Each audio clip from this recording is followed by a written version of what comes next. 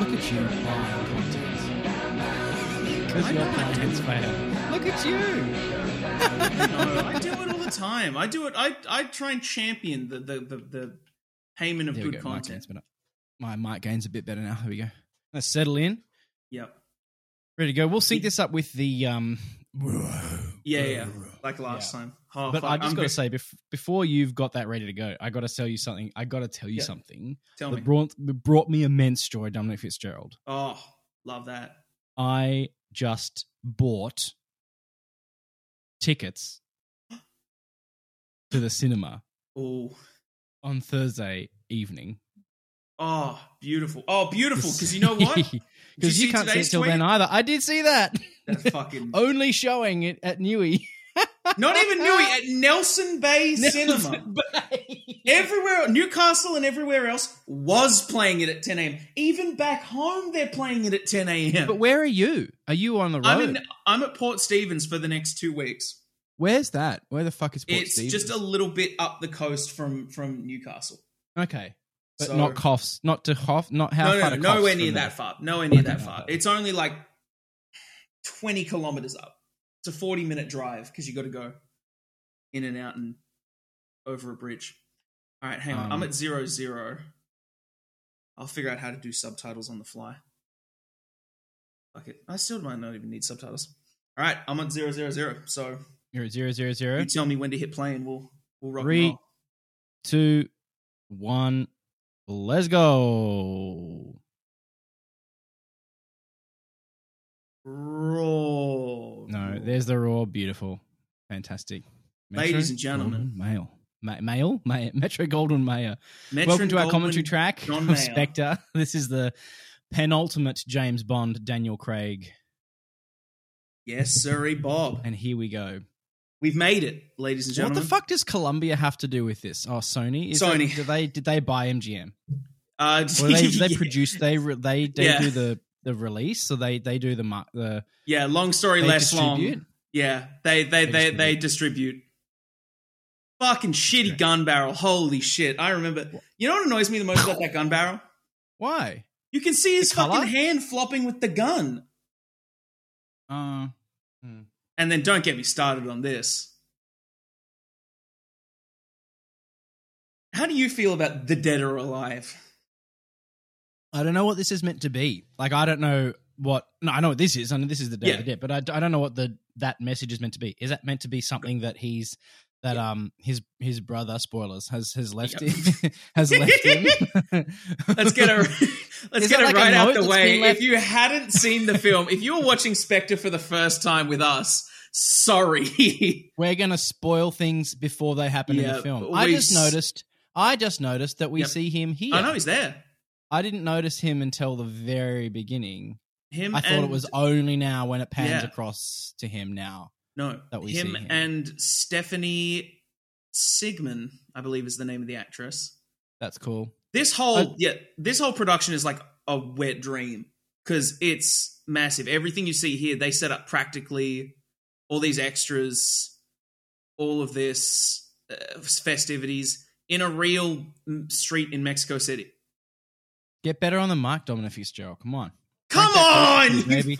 Let's go. We've got to keep that bit You can't going. even like at least like engage with the discussion of the film first, and then go, "Hey, by the way, get Fans closer of to this your show- mic, you fucking Fans of ape." this show don't want to actually. No one actually cares about this film. If they want to hear us talk about Spectre, I don't know. Whatever. You go find your grandma's letterboxd review. This is not.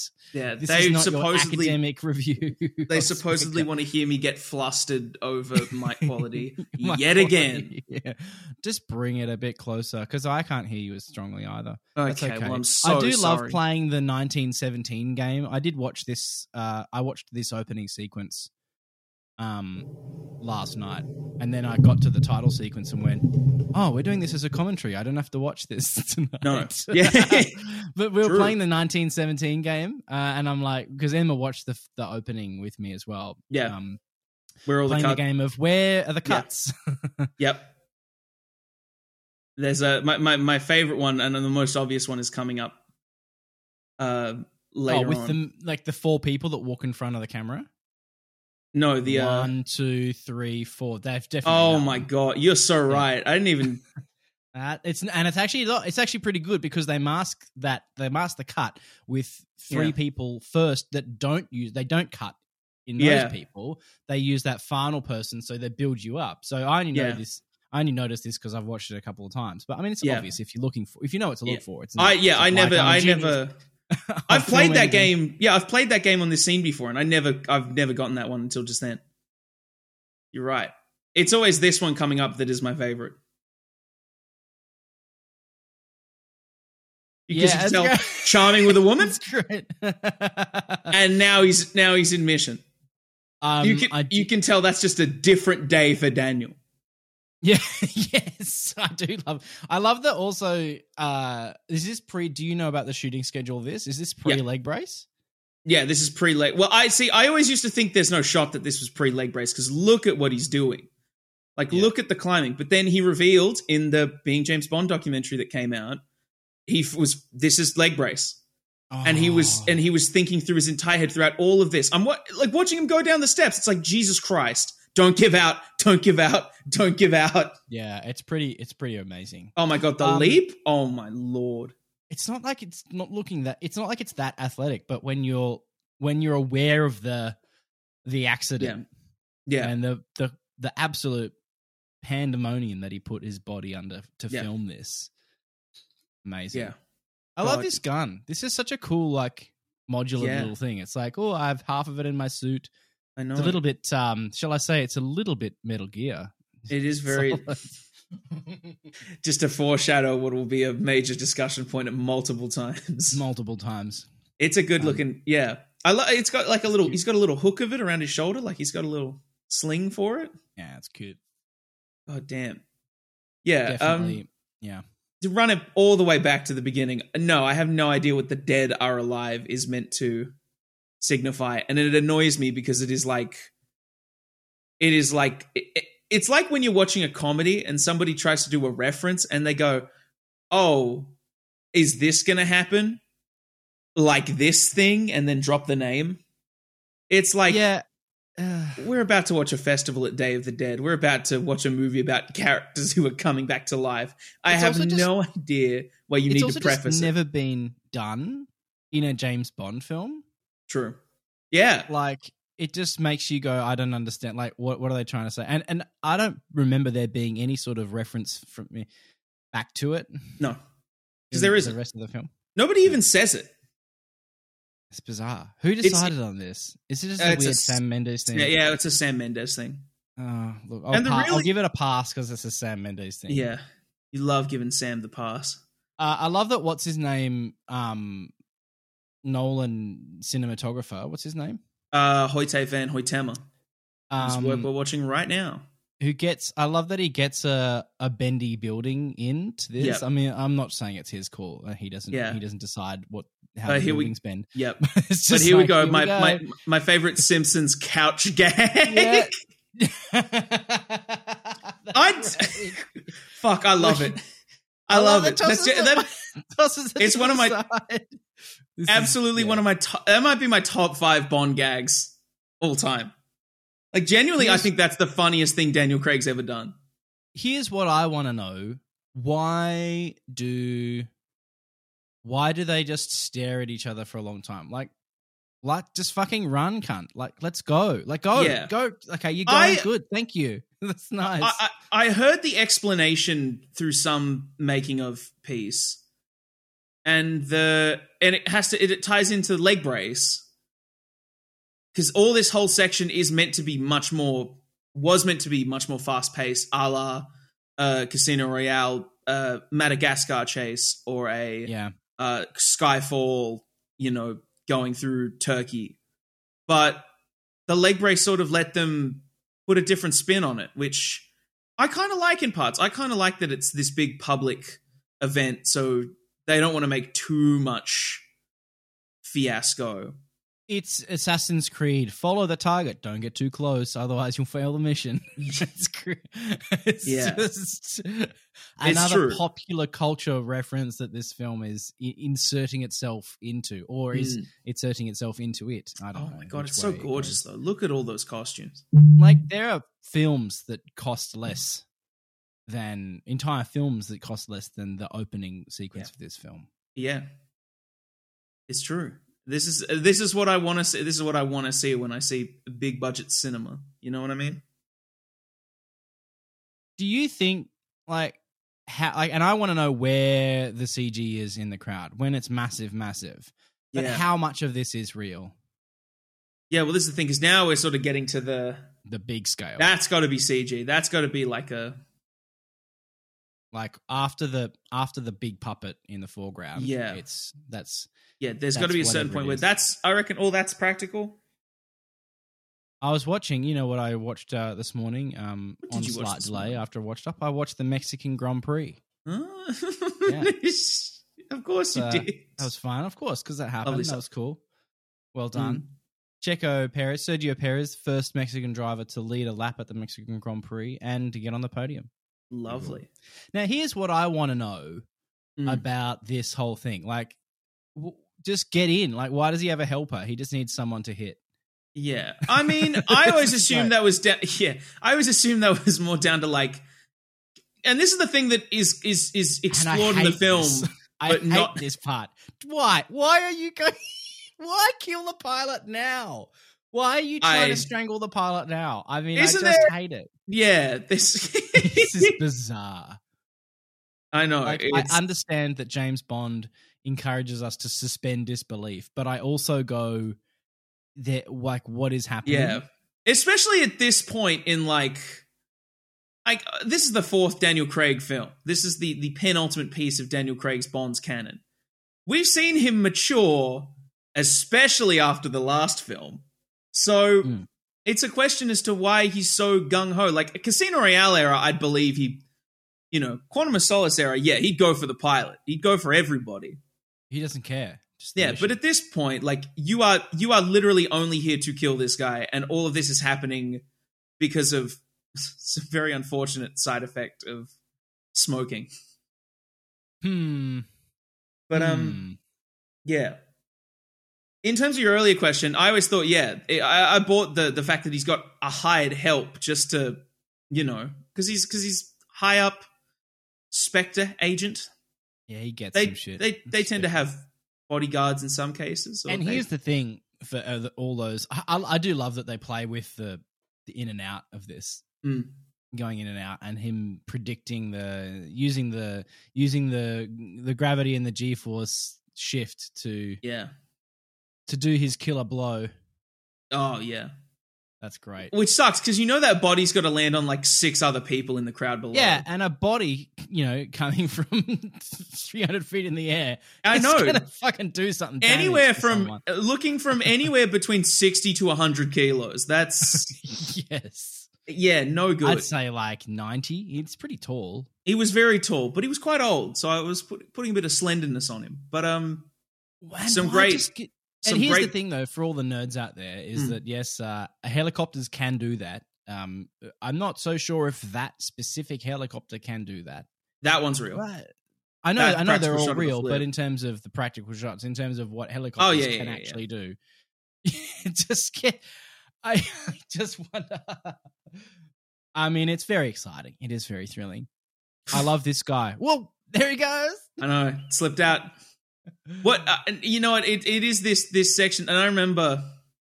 So I want to talk about this because I have, again, this is the second Bond film I saw in cinemas. Being a massive Bond fan, right? My fandom is definitely in full swing, and this was the first time I really got to be. I was at this point much more of a cognizant film student. And a massive fan at the same time. When Skyfall came out, I was very much a young fan, just looking forward to the movie. But this is where I'm doing all kinds of thought about the process of making this movie. And one of the things that really disappointed me was when I realized, they're just going to recycle a lot of the Skyfall soundtrack. Well, I mean, it's the same composer, isn't it? Yeah, but I remember it is beautifully at this point. Like the score is beautifully tonally into the credits song. Yeah. Which I guess we should talk about right now. Look, here's the thing, and I watched this last night. I watched the up until the end of the opening. This is the debate that's been 2 years in the making. A return. Yeah, it is. But also, I want to point out first that this is a return. In fact, in many ways, this film, I'm going to keep coming back to this. This film is a return to a formula of James Bond. This is, I feel like, the most traditional of Daniel Craig's run. This is the most traditional James Bond film. Without it doesn't. It just goes. Here are the elements. Whether it pulls it together or not, we will discover through this commentary track and our review. But in terms of this title sequence specifically, we've gone back to silhouettes of women. We've gone back to these things. We've got some serious tentacle action. I know. Look at that. The James Bond hentai. Wow. This is some like I know. Hideo Kojima would love this. This is right up his alley. Jeez. Funny you should mention that. Yeah. Add it to the Daniel list. Craig getting a co-producer credit on this. Yeah. As I think this is the first he got co-producer on specifically. I don't think it was Skyfall. I think it was here. Oh gosh, but no, don't show us this again. Oh, jeez. They just it's your favorite part of cinema. Okay, see, here's the thing. I'm failing to see Dominic Green's face here. Yeah, I know. They just do they just pretend that he's not part of? Yeah. Well, was Raoul Silver there? Was Silver there? Yeah, Silver's the first one, and then it's what's his name? Then it's Vesper, and then Lashif, and then Vesper, and then M. Yeah. Wow. Yeah. So Dominic Green is just getting the cold shoulder. Yeah. Sad. They could have had Mathis. Could have had Mathis in the bin, but no. But I guess I think we feel like that's a discredit to Mathis by putting him in that thing just so you can have him there. Like, here's some people that Bond has inadvertently. Yeah, I mean that's what he's thinking about. Yeah, but no, it might be. Look, I think this title sequence. Love that bit. I know this title sequence beautiful. Hentai aside, I think it works. But I don't like this. I guess it's a cool shot with the smoke effects and the bullets, but like, Squiddy. I also don't like that we're back relying on the Bond trope of silhouettes of naked women moving slowly. Like, there are so many better title sequences in the Daniel Craig era of James Bond. Yeah. That's a cool shot, though. This is like, I would even put this, again, it's hard to like really show my appreciation because just Jesus Christ, do I hate this Sam Smith song. Here's the thing. I controversially, I believe in the canon of this podcast, I actually think it's a good song. Yeah. I don't like their voice in this. I don't like the recording of it. I think it's a great song. No. And I think part of it is, that I'm just a little bit shitty that Radiohead did write something for this and then they ended up not going with it, because I think I read somewhere that it was marked as a bit too depressing, apparently, or too dark. And I'm like, okay, this is a film about a spy and all his friends are dead. And he's trying to figure some shit out about himself, but also and his entire agency is up against the wall. So okay, fucking this is fine. But the writings on the wall what did you want? Like a fucking circus troupe? Like, Jesus. And also, like, the writings on the wall is not a fun song. Like, it's not high energy or particularly positive either. Like, it's just, this is the first time I've been able to watch the film and the sequence having heard the Radiohead song. I really wasn't aware of it till some genius, and it's a different length, so they had to edit it slightly, the sequence. But some genius on YouTube has synced up the opening credits to the film with the Radiohead song, and I gotta say, it's great. And also check out on YouTube. We might find it in the show notes, and if I'm not lazy, but I probably will be. So just Google it, look it up, search on YouTube. Someone did a video of, is this the best James Bond theme ever? And they go musically into details and music theory about their argument as to why it is. It's all about the chord structure and the development of the theme and the motif of the James Bond used in various ways. So, anyway, I went to music school. Ralph Fiennes is a very talented actor. We've spent his entire scene talking about the goddamn... I thought it was just a letter. I didn't know it stood for Mallory. Yeah. Oh, here we go. Big Sea Dog. Big C. Sea Dog. I was watching some kind of YouTube video where they talked about how the I think I'll call you C. No, what's it? It's... We all know what C stands... Now we know what the C stands for. Yeah, I think it's maybe at the end. Where that got a laugh, like the first time. Well, now we know what the C stands for. That got a laugh in the crowd because everybody, went to the same thought. And then when he explains later on that it's careless, everyone just sort of went, oh. Damn. We could just... Oh, that's a bit of a... Oh. I do love that. It's like, I'm always welcome employees. Look at my massive cock out right there. Always welcome employees. No, he's such a good villain. He's such a good Marmite too. Yeah. But here we have Naomi Harris returning.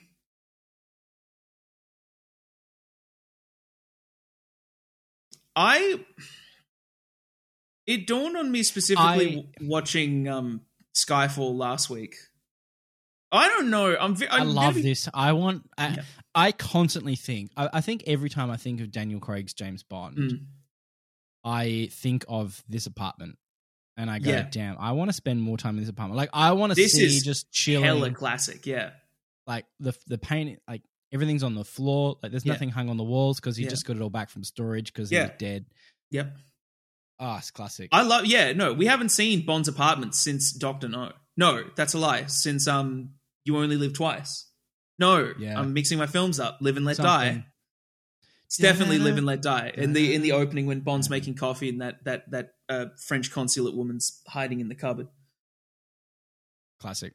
Yeah, but it's a bigger element. I say bigger element like it's a plot device, but it's very well described in the books when it appears, when there are scenes in Bond's flat in Chelsea, which this is described as being later. The thing is that I just want to see a bit more about, like, Daniel Craig has given us this whole thing of this character is a lot more rich than, like, this is how he's portraying it. Yeah. So, I forgot what's happened. This is great. I forgot this part. Judy pulling up for all four.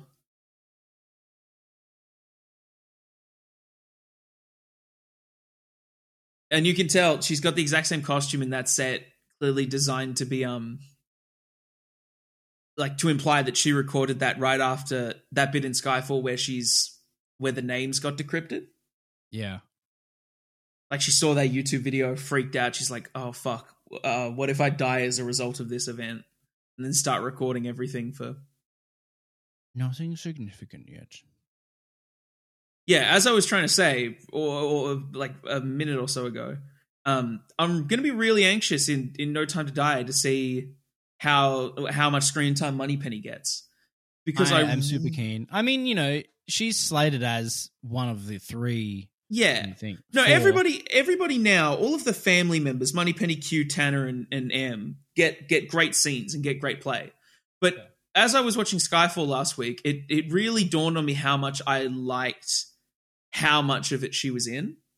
Like, because now you're competing with what's her name, Leah or Lisa? Is it Leah Seydoux?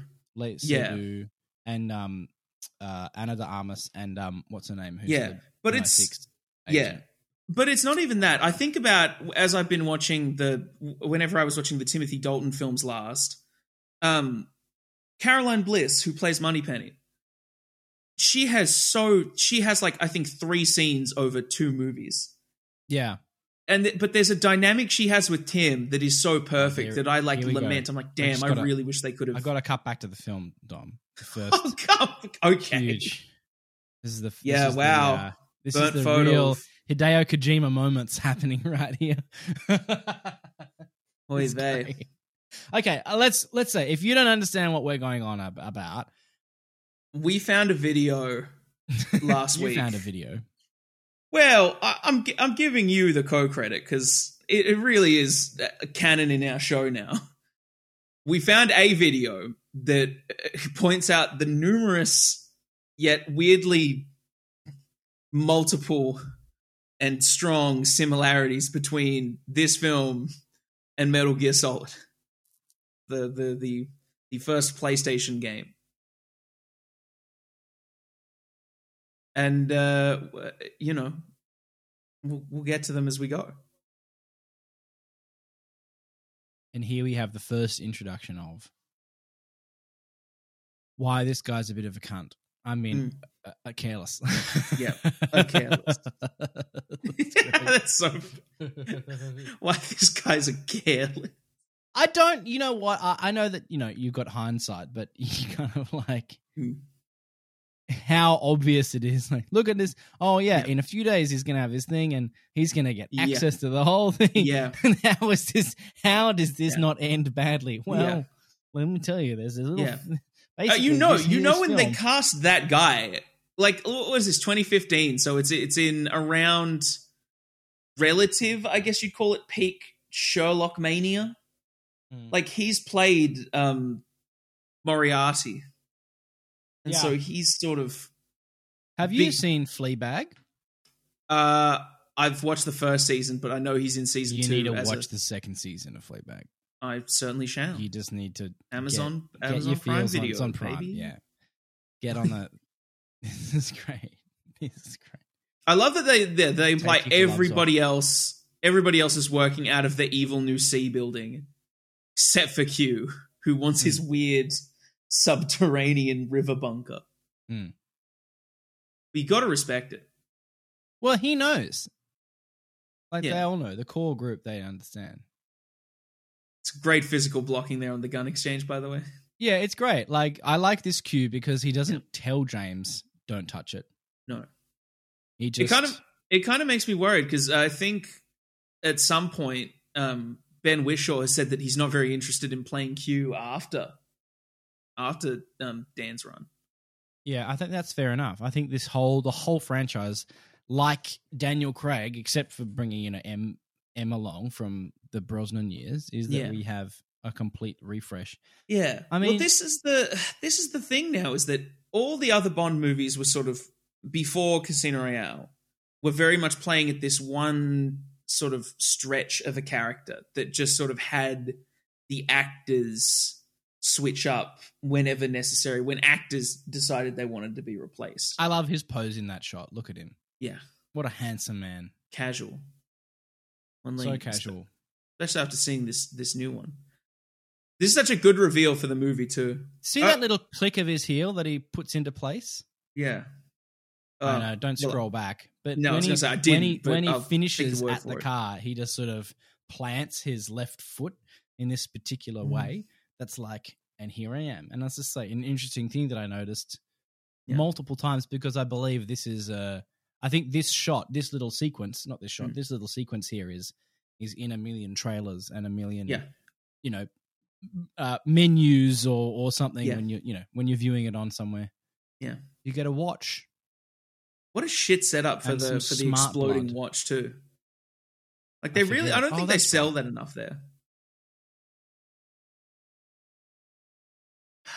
Baby, that's a great cue line. It's true. Thanks, that's a great cue line with like in the whole canon. It doesn't really work for Daniel Craig because he didn't really say anything about it before in the last. No, film. But that's funny. That's funny. It is. I'm not disagreeing. Tanner just leaves him out. Tanner also just leaves him out in the open. Yeah, he's like, "Fuck, I'm not dealing with this." I think that's also because Tanner knows, like, Bond might. Look at Tanner in the background there. What's he telling them to do with the bike? No, he's listening. Oh, that's not his hand. Telling him what's up. I thought he was the one gesturing to the bike. Like, no. I'd never even noticed that interaction before. He just goes off to have a look at the bike. That's cute. I can imagine these guys. Like, imagine the Q Formula One team. These are all the guys. Hughes, Tanner's sitting there. They're all just having chats about bits and pieces. They're just sitting around. I think that'll be a funny little comic series, a hypothetical. The Q Formula One team. Okay, now someone on Reddit's probably made it. So totally. It's out there. I do. There's so much foreshadowing in this film. I think the most out of any, at least of the Craig Craig Bonds. And I just wonder. I think this film does it, the least stylish of them all. Like, it's very much okay. Obviously, C's going to be a baddie. Obviously, he's going to run away with the car. As soon as he says, "Oh, it's not for you," it's like, okay, there it is. He's clearly going to steal the car. Yeah, and he clearly wants Q to cover for him. Yeah, I know it's not the best workplace relationship because he really always putting them in a shit spot. Like, imagine if he doesn't deliver. Like, imagine if he was just. This is the classic extension of, you know what you're doing, but if you fuck up, it's on you. Why leave that? Because it's Bond. I know, but like, just goddamn insult to injury. What a beautiful place. Have you ever been? I've not been. I have been literally weeks after this, what we're seeing. I love that it's all the shit inside is like bolted on. Like, it looks extra aftermarket. Like, I don't need to make this look good. I just needs to function. Yeah, like hyper prototypical. Yeah. Like this literally. Is probably my favorite sequence in this film. Really? Yeah, the whole. Why? Speak sequence. On that. I think the framing's fantastic. This, the shot that we're about to get.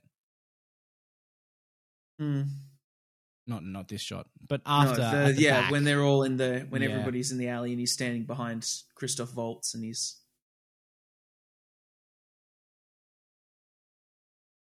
Yeah, like, that's a fucking shot. Look at that. Yeah.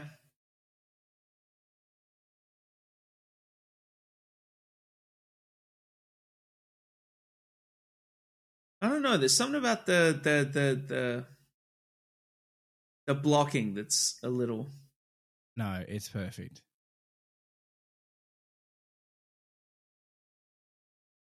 They're really just going to let, like, the head of Spectre just be around in a crowd? Well, no one knows he's the head of Spectre except if they're in Spectre. Except everybody here who's in Spectre or James Bond.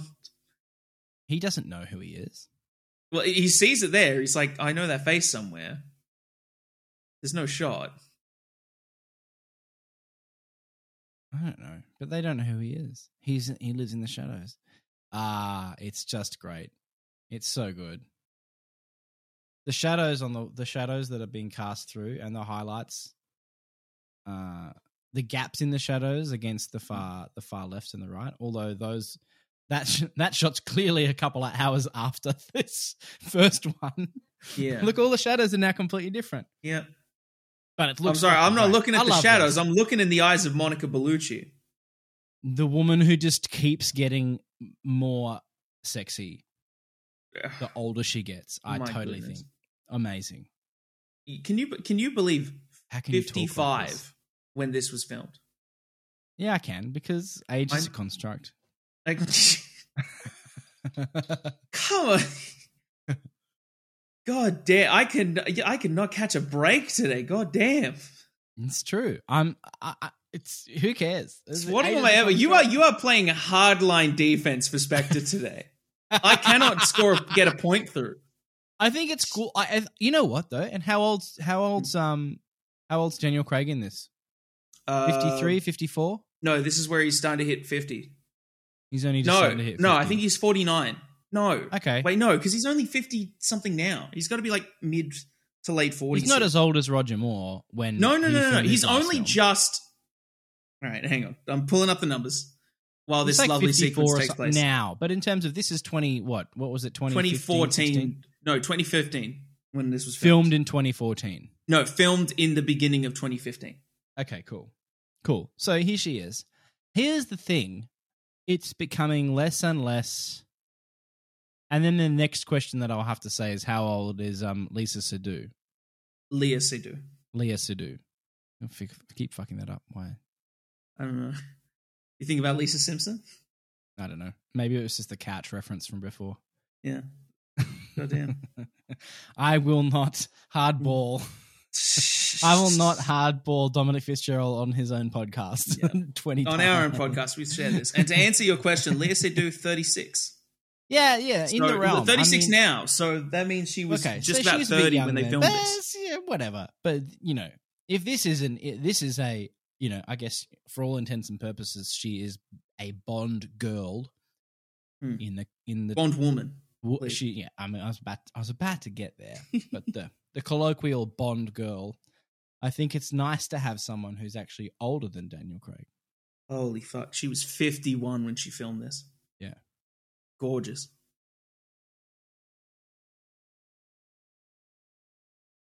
See, I like this scene better than the last one. If I'm just it's a real. good scene, but in terms of what it looks like, that shot in the thing. I think like, he could have got gone the gloves even on more too. extreme. He could have gone even more extreme, I think, with the cinematography in that. Fantastic Hitman scene. Level looking ass. I still can't believe that the Hitman people are making a Bond video game. Like, that's just... What did we do to deserve that? What did we as a society do to earn that I haven't prize? even finished 3 yet. I've barely started it. I need to get back into that. That was fun. I've got a bit of a break over the summer. I'm taking a proper holiday. I'm taking a proper month off. I love that for you. Yeah. The past 2 years have been pretty hard. I don't understand why Damn, what? Perfectly good scotch. I never understood the dynamic at play here entirely. He's I don't know, there's an aggression he's tapped into here that I don't quite understand in the scene. Yeah, this is very old Bond. Yeah. This is very much like, how can you not want me? I want you, but you must also want me too. Yeah. It's it's real that do you see how the way here I am, I'm only just giving you my name. Yeah. Yeah, this is... Do you see the way he like gripped the upper arms just below the shoulders there? Yeah. You know who aggressive. Always did that? Sean. Everyone's favorite woman hater. Yeah, it's a bit Sean Connery there, Danny. I think it's the most he's ever been. I don't know. But you know what? I don't feel like that's the argument is that he's getting that intelligence. I was going to say, thinking about it just then, I don't think that was a Daniel decision. I think that may have been a Sam direction. Yeah, if that makes sense. To sort of, he does know what he's doing. To choose a replacement. Yeah. Yeah, oh boy, the whole the whole Rome sequence is such a decent start to the film. I still have yet to pinpoint where I lose momentum as a viewer personally in this film, but it's not here. It's not during Rome. I think this is great. I could watch scenes like that all day, where Bond is with someone who's older than him. I think that's fantastic. I was going to say that the upcoming Spectre meeting is where I'm at, but also shout out to Felix. You can also have both.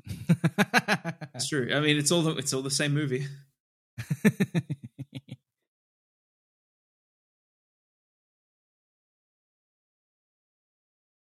Shout out to Tom Ford. I will give Spectre the credit. The suits in this one, I think, are the most on point I've seen them in the previous three. Can I now? We're preempting this somewhat, but only by about 2 minutes. But I just wonder, when was the last time we had a real physically imposing henchman in a Bond film? Yeah, when was the last time we had a fucking? I'm not the right hand man or the left hand man. I'm not the assistant. I'm not the fucking secretary. Yeah, I am the fucking beast mode cunt who's gonna wreck you. Would you say that about Rick Yoon in Die Another Day? Would you say that about Zhao? Yeah, but okay, cool. Yes, different. But it's different. It's not a. There's more of an intellect and an actual. I can't escape. Not even Bond is safe from me hearing about that fucking mouse. God damn it. No. I'm trying to think of like who's before. That's a beautiful shot. Very reminiscent so good. Very reminiscent. Not that you would know yet of Barbara Carrera entering the Spectre meeting in Never Say Never Again. She gets a very similar moment.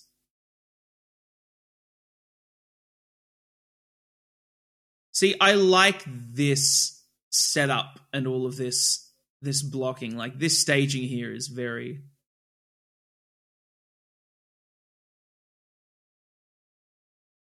You know what's wild? Is that silver-haired Asian chap standing in front of Dan in that earlier shot? Mm-hmm. Looks too similar to the silver-haired chap who was playing in the Casino Royale game. Huh. I haven't played the game.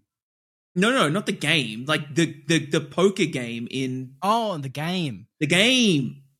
The poker game. There is no fucking Casino Royale video game. I don't know. Well, that's what I was like. What do you mean the game? Sorry. The poker match. I love that shot there. How he's just one of those heads. That's expertly lit. I love that. That's fantastic. Yeah. That's the thing. I feel like there's so much of this. This is, I feel, in a similar vein to Quantum of Solace. There are so many parts of this that I love. Yeah. I just feel like they're all visual and production wise. Yeah, production-wise, this film is fantastic. Yeah. But it feels like it doesn't... We'll keep coming back to this. Here's my review of this film, 40 minutes into this commentary. Yeah. Is that there are so many wonderful elements, but I still feel that it doesn't... The film, at its core, doesn't know what it stands for. No.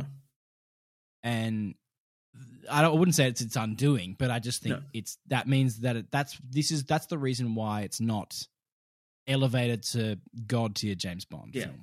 Well, there's a phrase that I've noticed Michael G. Wilson uses when they make Bond films.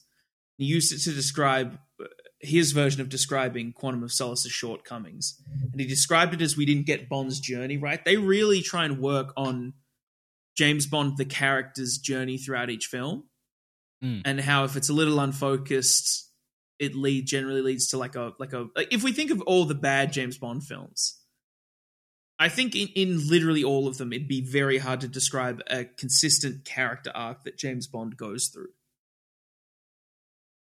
Does that make sense? Yeah.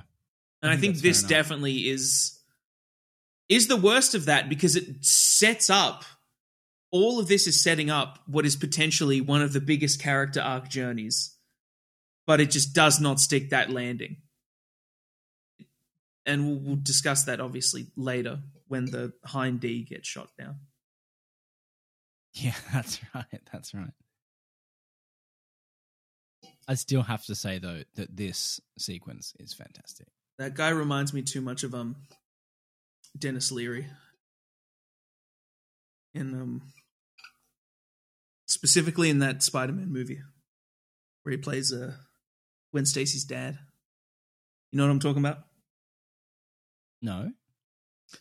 You seen The Amazing Spider-Man?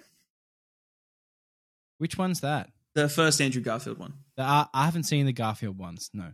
Really? Oh, wow. No. Wow. I'm trying to think of anything else that you would have seen Dennis Leary in then. Here we go. The GOAT. Yeah. Ex-pro wrestler. He only picks good roles. Yeah. When have I seen him in anything bad? I can't think of anything I've seen him in. I mean, well, apart from this, but this is a good role.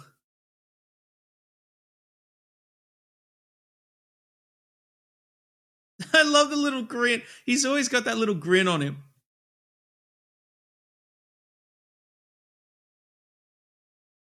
It's great. It's so intense. Ugh. Oh.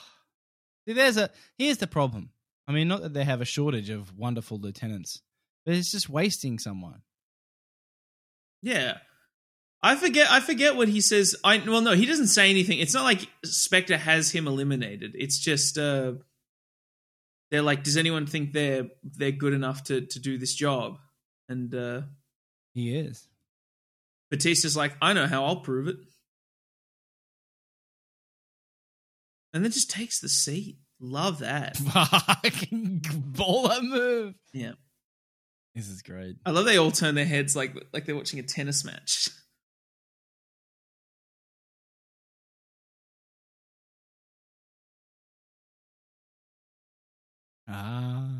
The big reveal. I wish they hadn't had this line and this quick sequence in the trailer. It would have made it hit so hard. I love this turn and this face reveal. This is what sells it. Yeah. No, and him acting with it too is like, Jesus, Dan. That Dan's going through it. Ooh. It's so good. Why?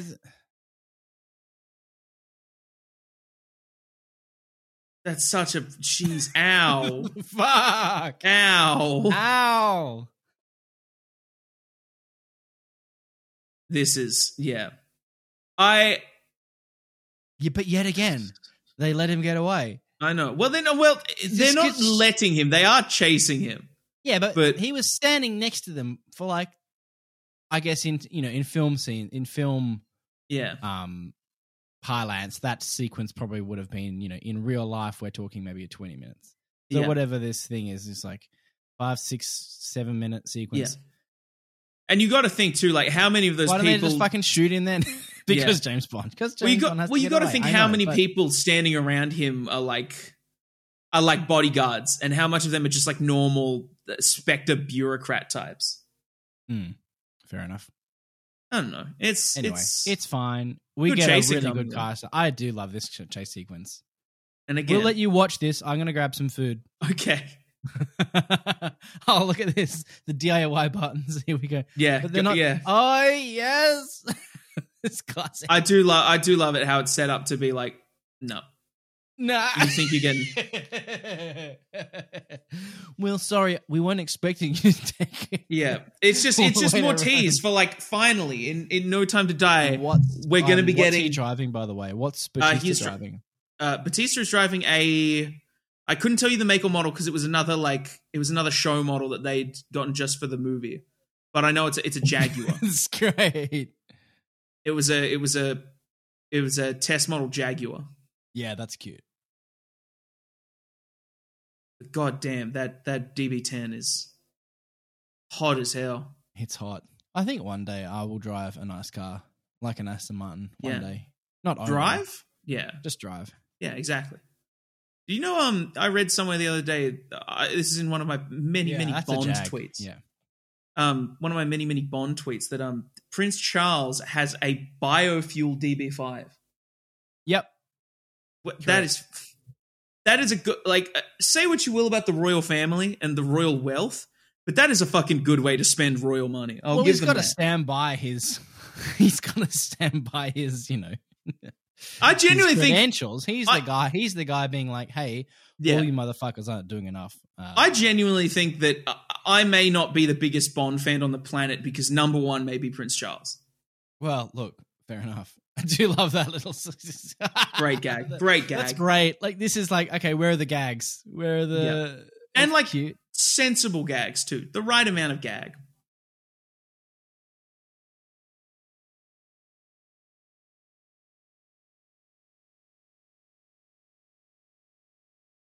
Does he mention what are the places that he just mentions then? Tunisia. Yeah. Well, he's talking about all the all the terrorist situations that took place that were all. It's just no. I remember the plot. I do love that this money penny doesn't want to wait for James. Yeah. She's like, yeah, there's something there, but if it happens, it happens. I got needs. There he is. So there is our guy. So there it is. So Dominic Green wasn't part of Spectre, but Mr. White was. No. All right, yeah.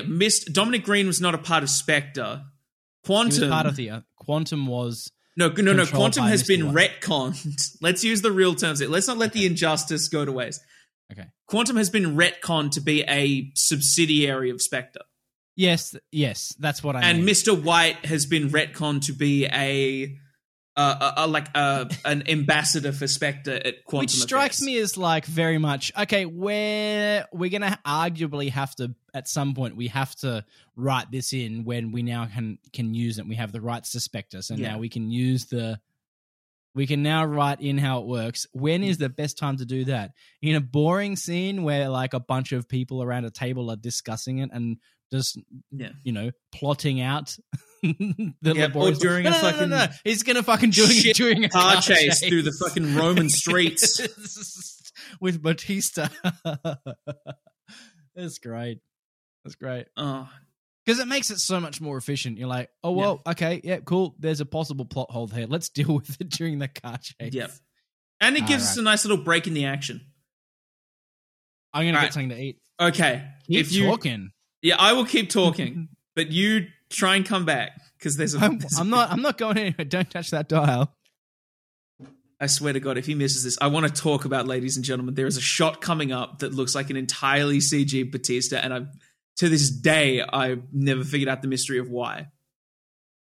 It's during the fire attack, I bet. No, hang on.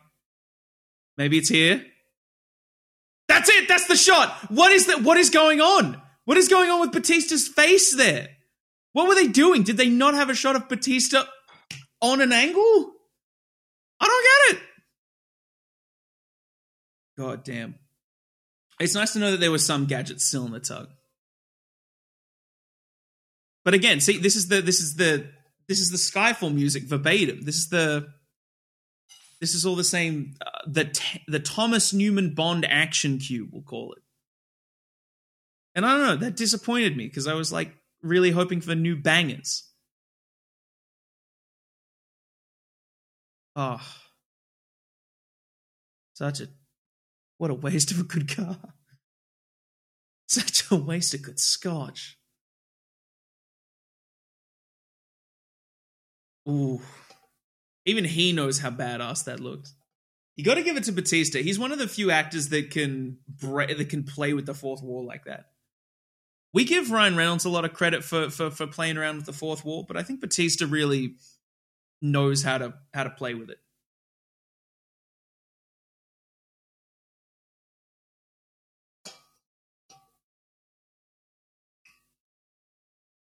Again, I can't help but think about it in The Living Daylights when they had to have a whole department to translate newspapers for them. And now Moneypenny can just do it on a computer. This is great. Obviously, we realize by now this guy is a bit of a dodgy cunt. So you missed my biggest. Did you mention enough? No, you missed my biggest conspiracy theory to this film that I've yet to figure out to this day. There's a shot in that car chase when they get on the banks of the Tiber, where there just appears to be an all CGI Batista. Oh, really? Yeah, it's when they're on the angle. The listeners and I have discussed it, but I don't understand why, or I hope to find out eventually. I like that we finally get a Bond ejector seat MacGuffin. I wonder what's going to happen in South Africa next week. Yeah, nothing bad, I hope. I hope.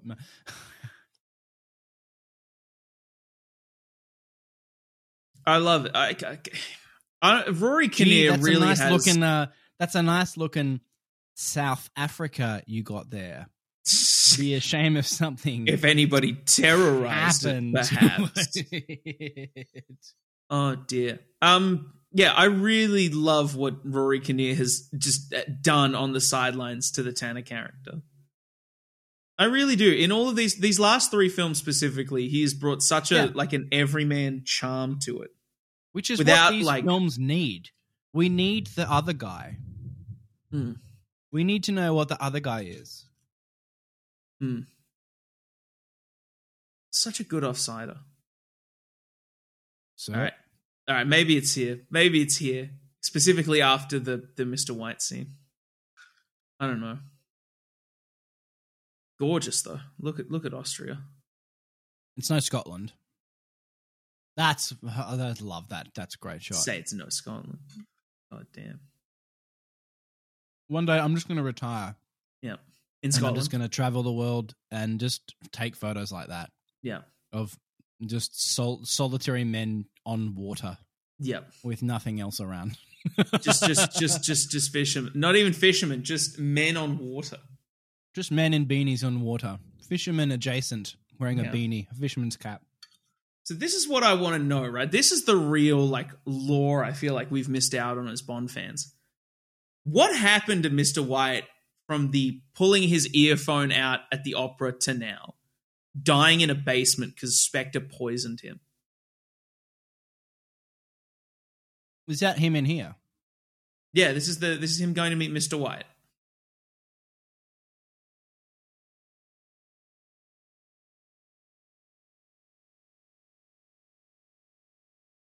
Because he doesn't really explain it that much himself.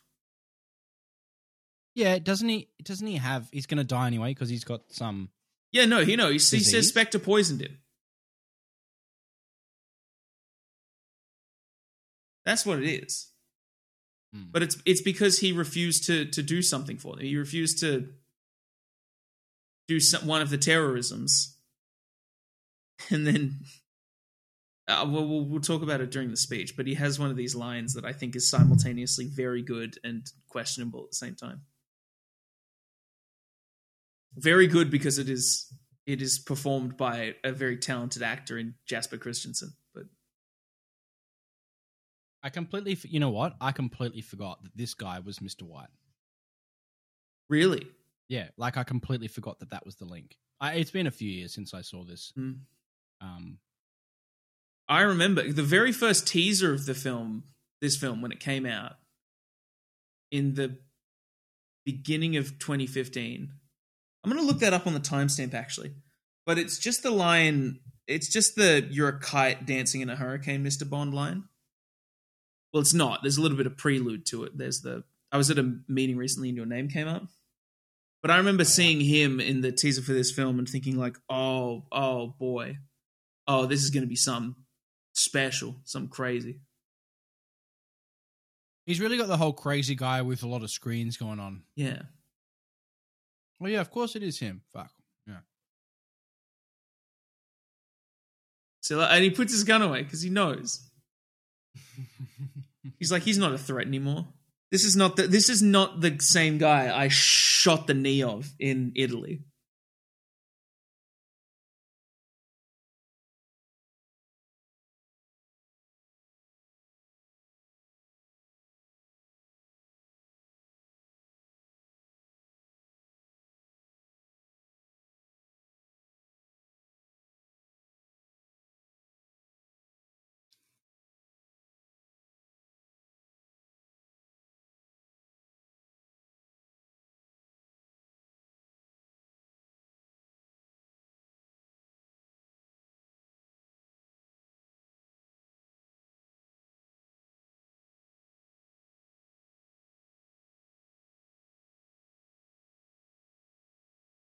I'm going to definitely have to edit the audio on my side.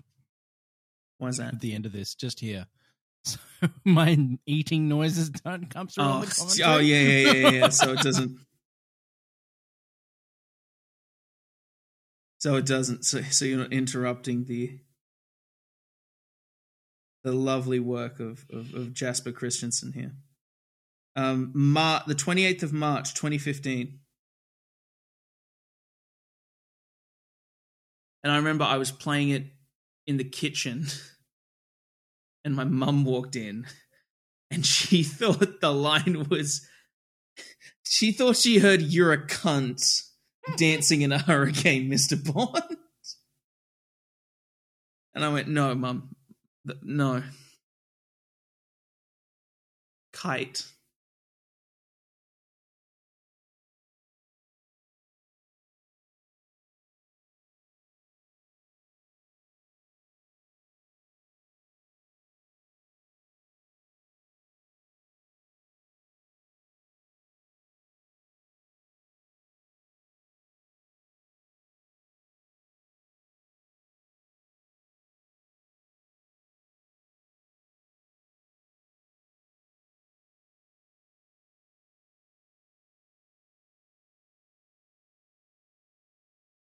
See, again, I don't think it doesn't work, Leah Seydoux being the daughter of Mr. White, but it doesn't come across very strongly like later on. You sort of get lost in the source of it, if that makes sense. So I really hope that there's more of that in No Time to sort of strengthen. What do you mean that. The source of it? Like, what does she have to do with Mr. White throughout the rest of the film, other than just be like, "Oh, my dad's dead"? Because she has to find. She goes and finds her dad's old shit. But that's the next scene. Like, that's after they meet. That's the next scene. And then she's just sort of there with everybody at the Spectre base, and then gets caught up into the plot. Like, it's not bad. Like, it's functional. It works. Well, he's trying to save her because he promised. Yeah, but again, nobody really Spectre says. Want her? Do they? Yeah, they want to kill her. No, they want to use her because she's she's doing shit at the clinic that they want. I guess, don't they? Isn't that right? No, I forget. That could be. Are you in the new showing one. us where this film finally start to fall apart, Dominic Fitzgerald? I mean, I'm not, and I don't even want to say falls apart. It's just takes doesn't stick off the landing. It's got all these decent elements in the air and keeps throwing new ones up. But I don't know. I think you may be confused with things that we have potentially seen in the trailer of the film that we're going to watch in 3 days' time. But also, every time I see another TV spot on like the news about that film, there's another shot that I see that I haven't seen before, and I'm just like, no. This machine will be the most sophisticated data gathering, terrorist aiding device. This is literally the CIA headquarters. This is what I joke. Whenever I say, only a matter of time. If you haven't, whenever I make whenever I make a joke in text form that is misconstrued, I love to do that at ASIO. This is a joke. Yeah. Like, ASIO, if you're listening, no, I don't want to bomb the government building. It's just a bit. No, I don't want to actually murder Scott Morrison. It's ASIO. It's a bit. This is what ASIO looks like in that reference. Like, this is in that joke universe. Like, the goddamn Andrew Scott is sitting there with all of my DMs.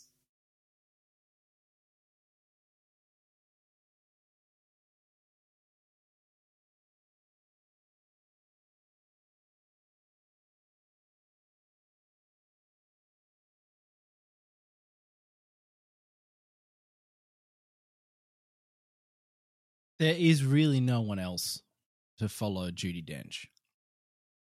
It's fascinating because you think that I think they really, like, if we think about actors who have played M before,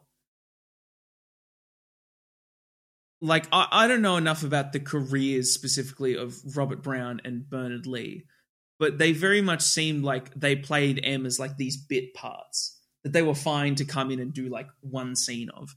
But I feel like since Judi Dench came on, they've just felt the need to write more material for these really high caliber actors.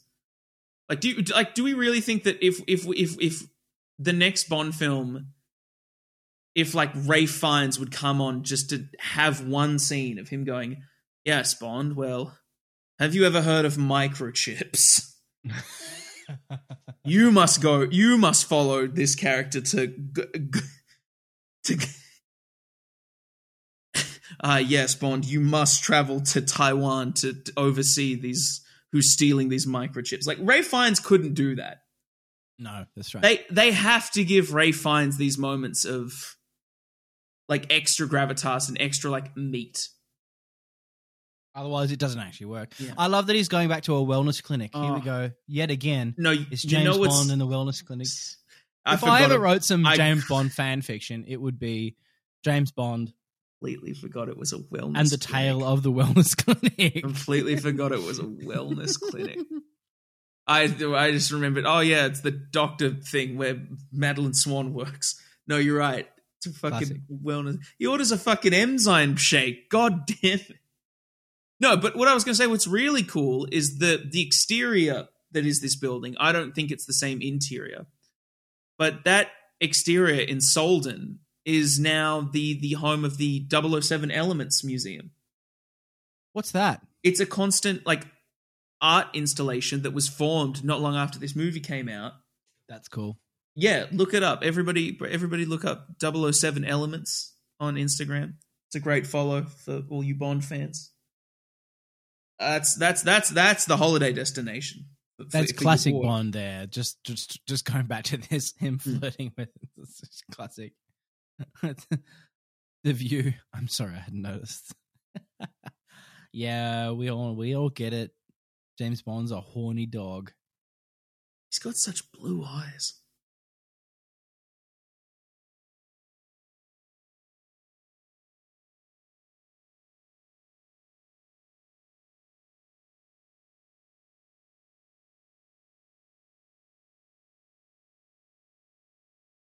Well, let's talk about this actually. How had you seen Léa Seydoux in anything before this? Not that I can remember. Léa Seydoux, through some way or another, was absolutely, I think, the most known to me new addition in the cast. Because for multiple things, I'd seen her in a lot of things. I had seen her for the very first time in. You seen the fourth Mission Impossible movie? Yes.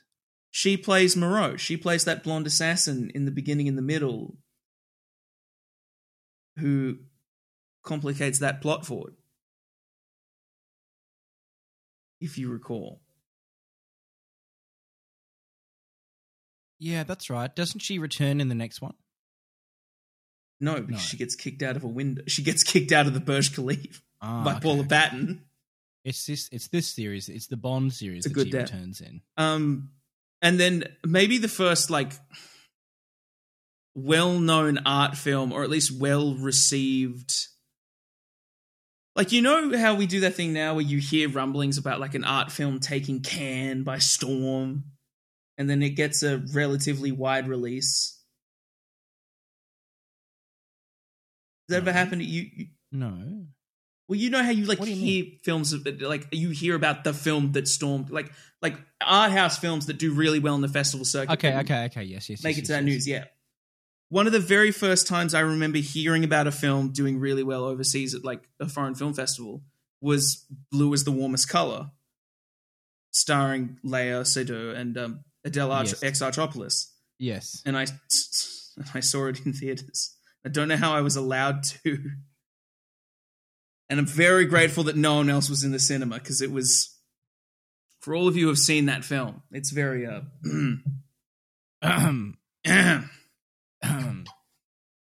But so yeah, even before this came out, I was like, oh yeah, I know Léa Seydoux. Big fan.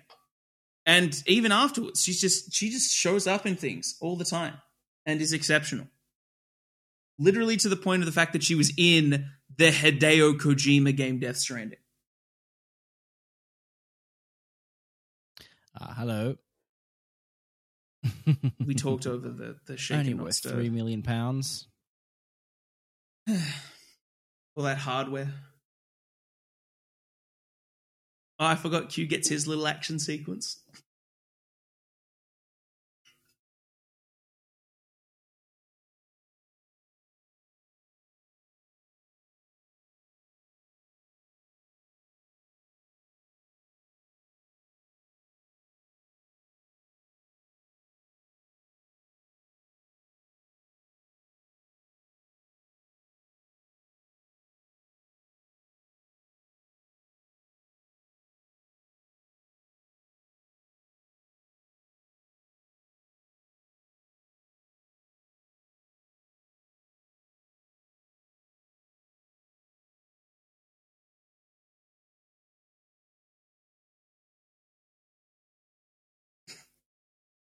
He can't stop. He can't stop asking for favors.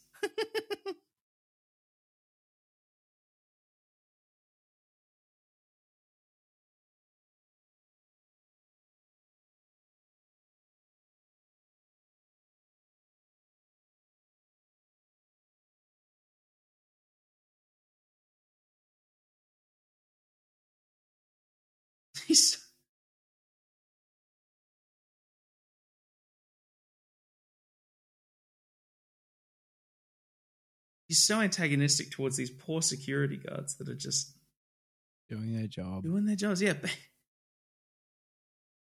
It's so good. I do love that. I love that. They have absolutely cracked the formula for giving Dan, like, really writing jokes for Dan. Yes. Like making his Bond work also, on a comedic level. This is wonderful because here we have the return of creepy Euro guy as another big bad.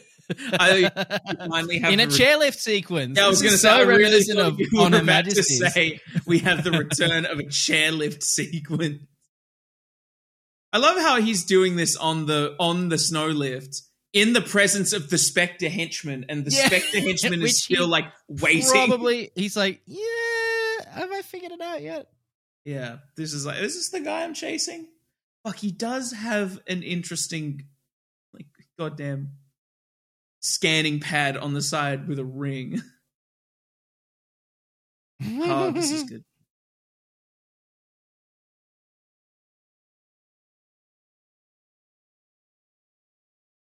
I've always wondered, why does that handgun have 2 barrels? It doesn't have 2 barrels. It does. Wait till you can get another look at it. No, it doesn't. It doesn't. That's not how they work. It doesn't have 2 barrels. Morgan, I swear to you, they show him pointing that gun again. Guarantee we will see 2 barrels. And I've never understood why. I do feel like it's very much it's that wonderful scene from Snatch. It's like, your gun has replica written on the side of it. And mine has Desert Eagle .50 written on the side of it. I don't think it is a Desert Eagle, but that's anyway. See, look! Oh my god, it fucking does. I told you! Why? Who needs that? Yeah, wait, okay, so I'm not trying to... I hate being a CinemaSins fucking ding Andy. What's he been in? A million things. I know, I've seen his face. You are correct. I've seen that man's face in things, but I couldn't tell you who or where or why.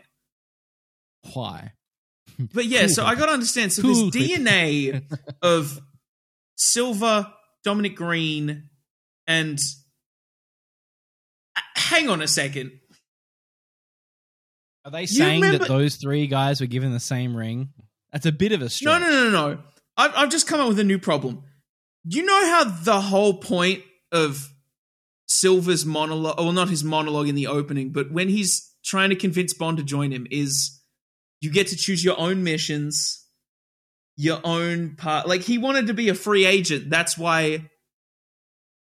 Yeah, there's a bit too much retcon in this. Yeah, like, it's like, so then you're implying that it actually just sort of dismantles some of the effects if you think too hard about it. You can also just enjoy the film. But yeah, I mean, sorry, unless you were looking at unless you were looking at the really paying attention about what's on Q's laptop. Yeah, that's right. It's not like I don't know. It's not like they have some like exposition. I don't know, in a car chase. No. That's what we needed. That's what that's lacking, and then it hits a bit harder. I love that hat on Batista too. It's a great hat. He pulls it off so well. Does he have any lines of dialogue in this film? I don't think he says a thing. I know the answer, but I'm just going to save it for later on. Are you going to save it? Okay, cool. That's fair enough. Yeah, we should save some of the... We can spoil plot elements all we like. I think we should save jokes for... Let's not spoil jokes in the movie that we're all theoretically watching right now. I love that. If anyone's watching it with subtitles, by the way, on the iTunes, the iTunes version that I'm watching, the subtitles at that point is exclaims. He's exclaiming. He just like has an exclamation. God, this is... Yeah, let's go. Let's lose some more wings. I love it. I don't know if that's an intentional callback, but he just loves exclaiming difficulty when operating planes. Yes. He loves hitting the come on! Did it in Quantum, he's done it again. And blowing through wooden buildings coming through the snow. Like, this is a callback to... Yeah. I would see, this is the thing. This is where most people see this is and it go, for Her Eyes Only, the Roger Moore? Which one, For Your Eyes Only, the Roger Moore? Which one? That's the one with the snow village and the snow chase, yeah. The snow chase, yeah. Yeah. Well, yeah, specifically throughout all the winter sports at Cortina. Yeah. No, but people would see that and go, this is fucking stupid. While I am like, no, that is exceptional because they really launched a plane hull through a set like that. Winner. And that's called looking spectacular. I love that. That's a great sequence. We just keep having to conveniently forget a bunch of retconning. Oh, classic, James. Well done. You haven't gone through your whole career and figured out that it's not a good idea to tell a woman to calm down. Yeah. Bad move, James. After you've literally Not just the right led move. You've literally just told her dad's died and led the bad guys straight to her, and she was nearly kidnapped. Yeah. But no, she was down. kidnapped. Yeah, it's like she was kidnapped. If you weren't fucking around with Q at the enzyme shake bar, you could have intercepted them before I got kidnapped. But no, had to quip about the enzyme shake. Yeah, you're right. Other than like the American, that like why else does she need to survive? It's not even that she needs to survive. It's just like her being the daughter of Mr. White doesn't keep coming into play after the scene of her just watching him die at the... I specifically think about... Well, no, see, I can't even say it's like a script writing thing because it's purposefully set up to be like, she doesn't choose to stay with Bond before the third act or before the final action sequence in London. She just gets kidnapped into it as bait for Bond, which works. She makes the smart character decision to be like, I'm out. The Ring proves it, and they're part of one organization. Yeah, again, so did they all just like circle jerk on the Ring and like what's happening there? They even got Patrice in there too. They got our boy Patrice. The man who technically killed James Bond.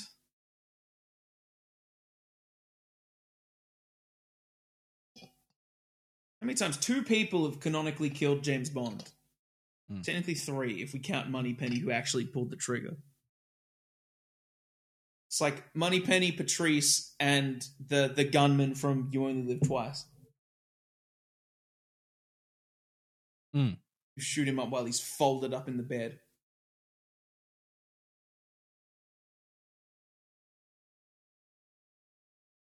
See, I love... And Tangier. How good is this, hey? This is... I wish we saw more of the city of Tangier, a la License to Live in the Living Daylights. Like, because all we really get is this alleyway and then L'Americaine. Like, and it's so orange too. Why do you think it is? What do you think? No. Who color graded this film? Like, it's great, but it is... Yeah. Every time I watch this scene... contrast with everything that it's come from before. I agree. Well, that's what everybody keeps saying, but I think about those earlier...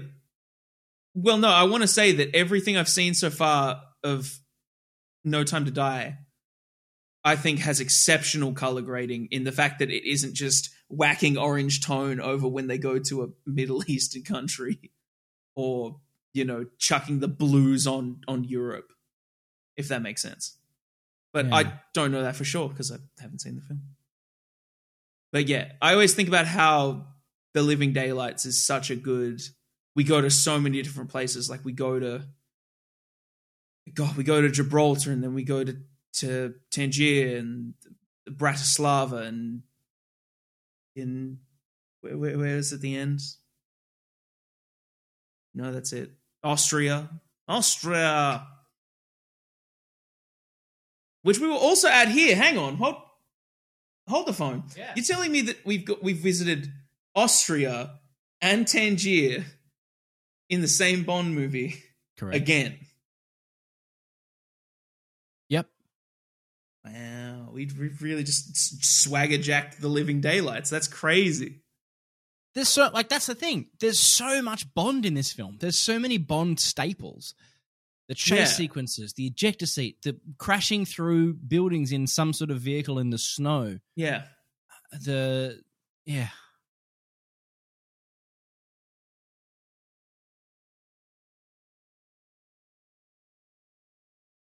Look, at least we got an hour and a half of reasonable commentary out of this film.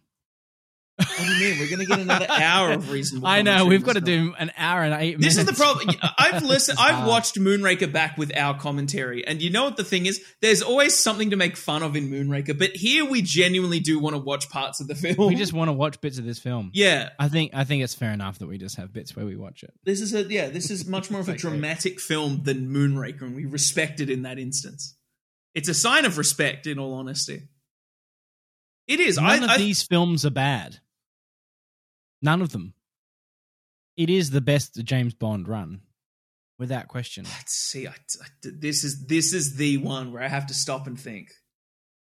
And I prefer it to a lot of other movies, but I still don't know if I have fun watching this enough to justify its long run time. And it's also I hold what I call Phantom Menace-itis about it, where I was so excited when this came out, and it did disappoint. But that's because my expectations were sky high. I don't like the way they just become an item. I don't like this. Well, this is like, yeah, I don't know. This scene I think is fine because at least we know that they don't become a couple, and she has this. I like that moment. Something about two Jameses. Is it finger guns? It's funny. I think you have to realize that they're both quite drunk at this stage. Yeah. It's very you know what? I have a thing in Bond films for when he just sits in a chair and watches women, protects women while they sleep, a la View to a Kill. Yes. James Bond needs to protect more sleeping women. Trying to think of when else it's happened, because I'm sure it has to have happened at least one other instance. I'll figure it out. It's fine. I don't remember. You're the scholar. Yeah, I know, but there's 25 fucking films. It's a Herculean effort. What a beautiful place. I know. Then we just cut back to L'Americain. I love this scene though. This is the setup, the technicality of it, and the plot implication of it. Yeah, this might be my favorite scene in the whole film. And this is a fantastic bit.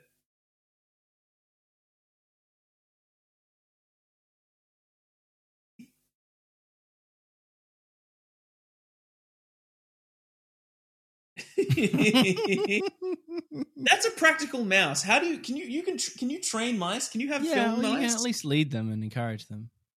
Yeah, but to like get still for a shot so that you can have fucking who sent you?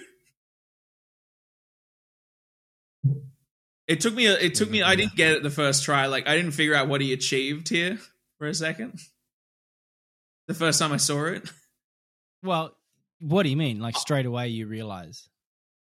No, I know what he does, and I've realized it now. But when I was such an idiot when I saw it in the theaters, I went, "Wait, why did he spill beer and then know that's where to punch a wall?"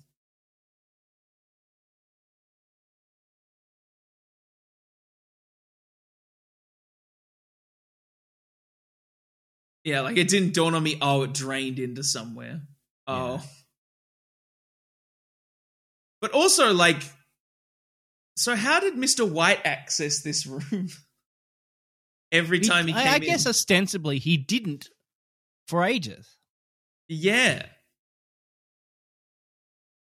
No, you're right. Well, this is just a room where this is like a safe house, technically, just where he kept stuff.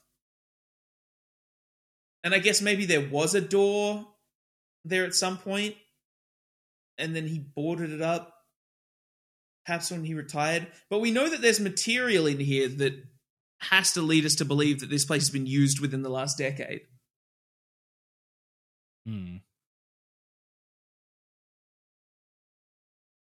Because, and I'm waiting until it's on screen to say it, because I respect spoilers in some instances, and I'm going to go on.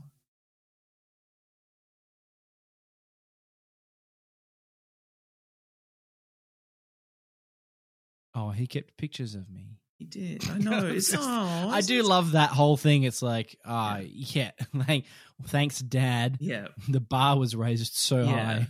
And that's a beautiful thing. Like, Mr. White was never like a dickhead, so it's still plausible. But you know,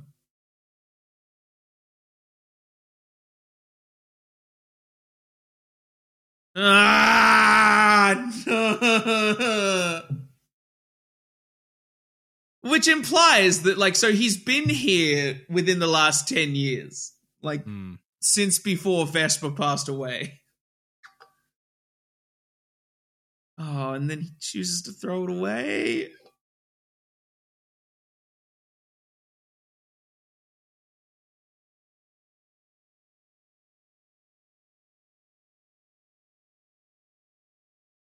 So what's that implying? I'm an idiot.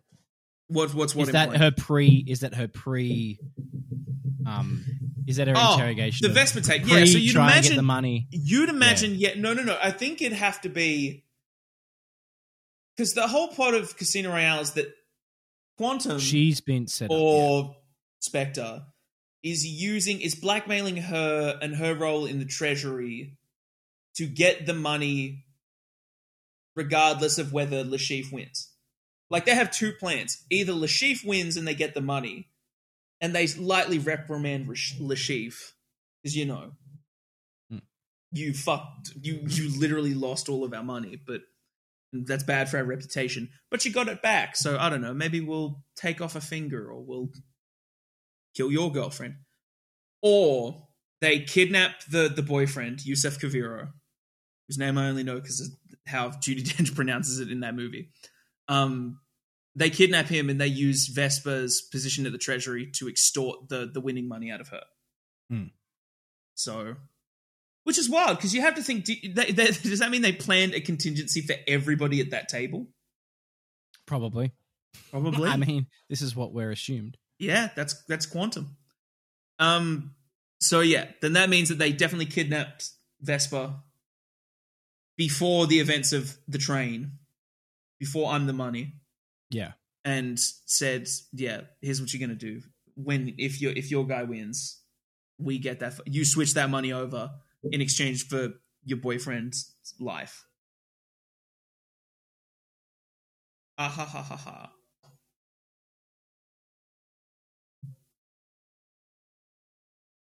Yo, here's the bit.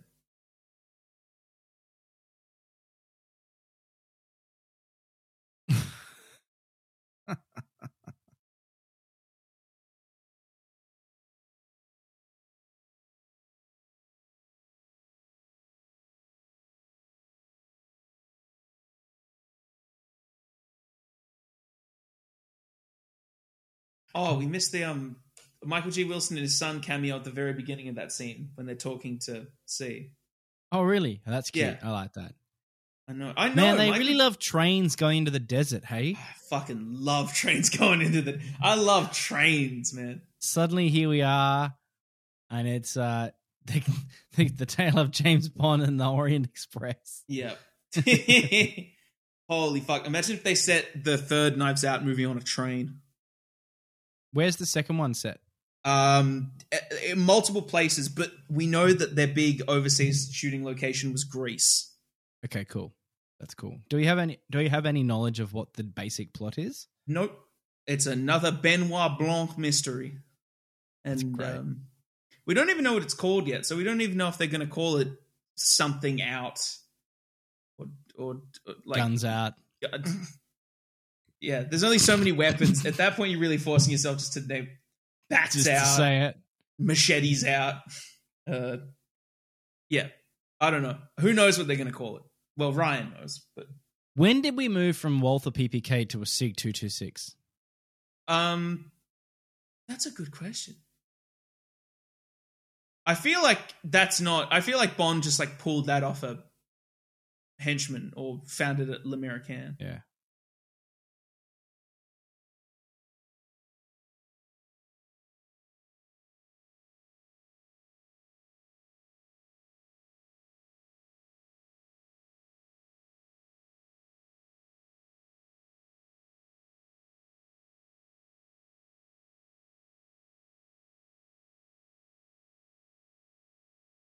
God, I love that line.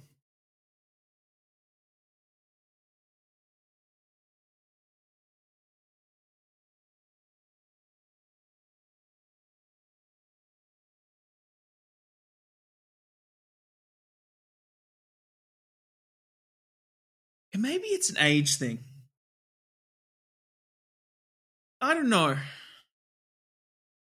There is something I don't not buy their romance, but there's an obstacle to overcome somewhere. There's a why. Yeah. And I actually think that's one of the reasons I enjoyed that ending of Quantum of Solace, because there's that they go through all that together, and she kisses him in the car, and then she goes away, and that's it. There's no whole construct of, and then they get to fuck a lot, and And I genuinely think they only kiss in that moment, and I'm overanalyzing a scene in a movie not many people enjoy.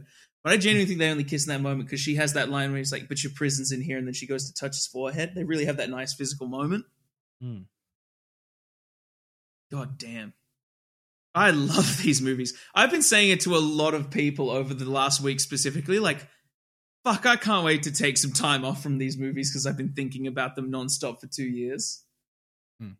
But god damn, they are just so good.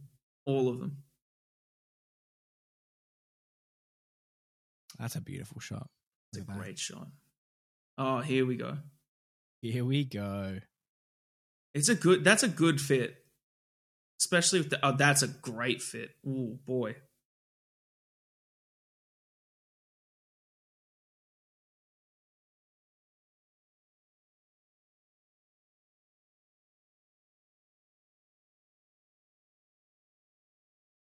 Actually, you know what's very funny? For the people for the listeners, before we started recording, I was planning to watch this on a Blu-ray copy, but I couldn't. I was having technical difficulties, so I rented it on iTunes quickly. But I just remembered that the last time I tried to watch my Blu-ray copy of Spectre, I got disc freezing, and it cut out this scene. No, it jittered like half of this scene. Specifically, this is one of the best scenes. I know. And then it cut out almost the entirety of Morocco. It cut out almost the entirety of the Spectre base. And I was like, okay, maybe it was good. It was good. I enjoy this dialogue. This is good. This is classic Sam Mendes shit happening right here. Big thematic beats happening. Why do you do things? Oh, because it's great. I definitely see that in the writing of why she's interested in him, because she's very much trying to figure out. She sees a lot of the same way, in a different way than she loved her father. She sees a lot of the things she loved and disliked about her father in Bond, and that I understand, but. Is this handheld shot? Can you see that? I was about to point this out. There's so much handheld in this film. But specifically of the way that's slowly punched in. There was a glass in the foreground out of focus that was so jittery. Oh, God. Oh, I hate... So good. I don't know how she's conscious right now. Fucking... if Batista kicked a table into my face like that, I'm out. I'm out cold. The table. Get the chair. Get the chair, Batista. Oh! Look at him, JR! And this is, again, this classic example. Yeah. Oh. I know. Ooh. Wow. Ooh. You know what I'll say, though? Batista hitting Léa Seydoux there had more respect in it than anything Sean Connery ever did to a woman. There's a take, ladies and gentlemen. Like that was at least a respectful. Like there wasn't like a gender hatred in that slap. It's nothing personal. You're just in the way. I'd literally punch anything if it was in front of me. I've just got to kill this guy. I'm sorry. And you too, probably after this. Like you. Yeah, but hey, look, it's nothing personal. Yeah. Right, I don't hate women. I just hate everyone. Yeah. Jesus, this is bleak. Wow. Welcome Look to at that. Look at the that. Only place you will find hot feminist takes on James Bond on this podcast. Yeah. And again, spoilers, but the one this is a wonderful example of how James Bond is, especially by the way, in sequences and fight scenes in a train. Yeah, he's never the toughest guy. He's never the strongest guy in the room. No, he always has to outsmart the big bad who's come to get him. Yeah, From Russia with Love is the classic example. Exactly, is the example. This is a ripper. Even other fights. What he's fought Jaws on a train. He fights Teehee on a train. I'm trying to think. I don't think Pierce ever fought anybody on a train. Well, not physically, at least. There's the GoldenEye, the Soviet missile train, but that's sort of a standoff.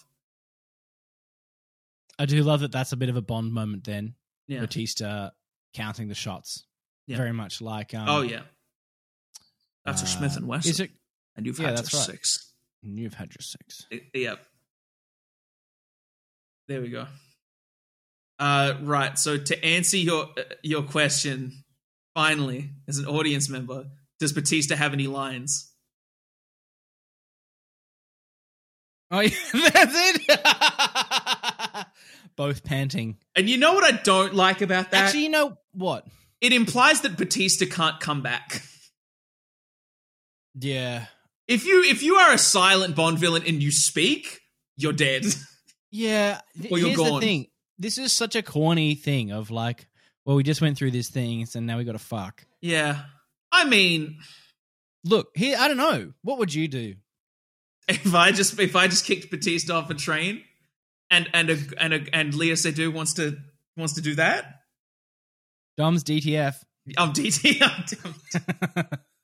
Yeah, like come on, let's be real with ourselves. Even if it wasn't Léa Seydoux, if it like you know, in this wonderful part of the Dominic Fitzgerald canon. If we're not like if I didn't, break my knee and had to get a Batman style like leg brace, then I really can't wait. I can't wait for the BBC 4 special. It's like railway adventures around Europe with Dominic Fitzgerald. Yep. Hosted by Léa Seydoux. I'm gonna text you and go, I listen, I'm not gonna do right, now this scene has always struck me as like, I know what they're doing here as a diehard Bond fan.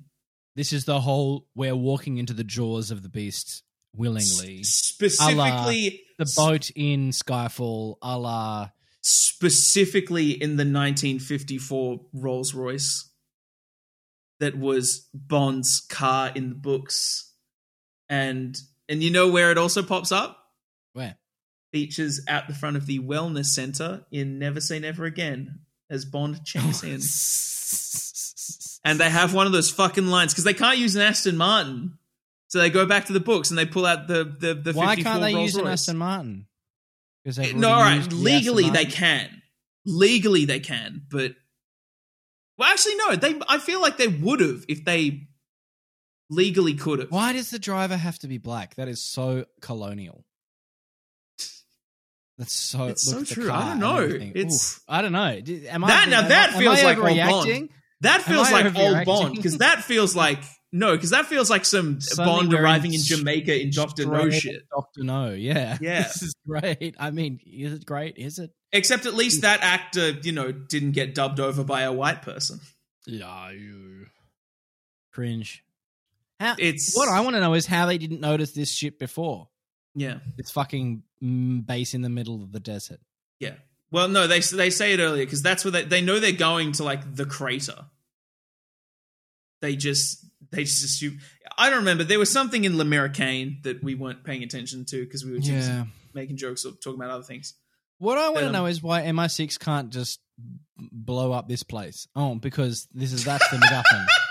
That's the MacGuffin because they can't because they're being controlled by C. That's the whole MacGuffin. Strike.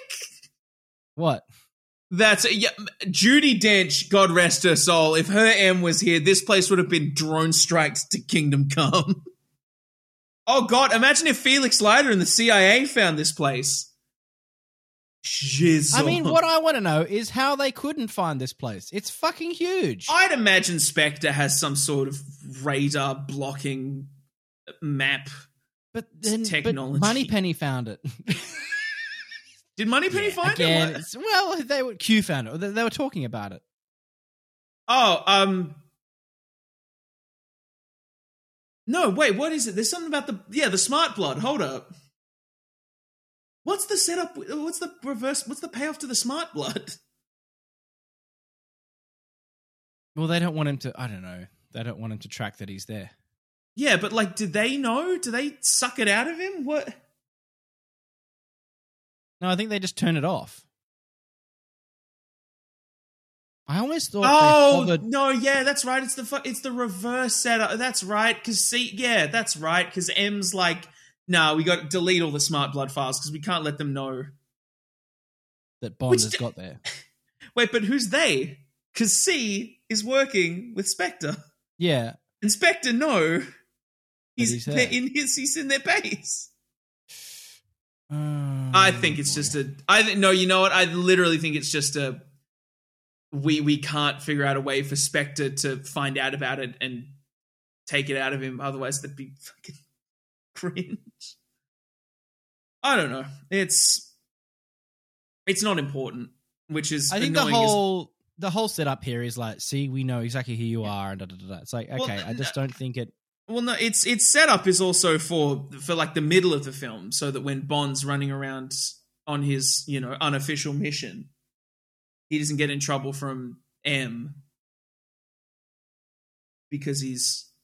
But the easiest option in that case, and the perhaps more Bondian, is just for Bond to be like, is for M to collude, like in Quantum of Solace. Like if we got another, I don't give a shit, he's my agent and I trust him kind of moment, I don't know. I mean, I know why they do it because they like having the and this is the thing they talked about when they brought Ralph Fiennes into play M. They wanted to reintroduce that sort of male anger dynamic. Like, you know what I mean? Like they discussed that when they brought Rafe back. They were like, we want that old male superior for Bond to butt heads with back. Yeah. More so than he can sort of butt heads with Judi Dench, because Judi Dench is pretty much right all of the time. Yeah.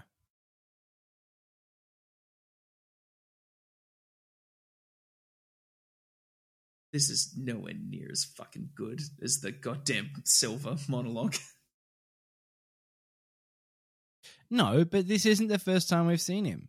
No, I know, but it's like so we get the moment in the chamber in Rome. Yeah, I know, but this is clearly what they're trying to emulate because it's the moment we've been able to talk with him. Like the moment we have Bond and he have a interaction. Yeah, it's more so copying that element of the silver elevator scene than the introduction of the villain. I forget the entire premise of like what this base is for. Is this the base they're controlling? Is this the control center? It is just a base. It's just a base? It is just a Spectre operation. In this base, isn't that where he has all the computers and the monitors and stuff saying I'm going to take over the world? Yeah, but I don't think it's the same as the I think it's like if that's what they're setting up see to do in London.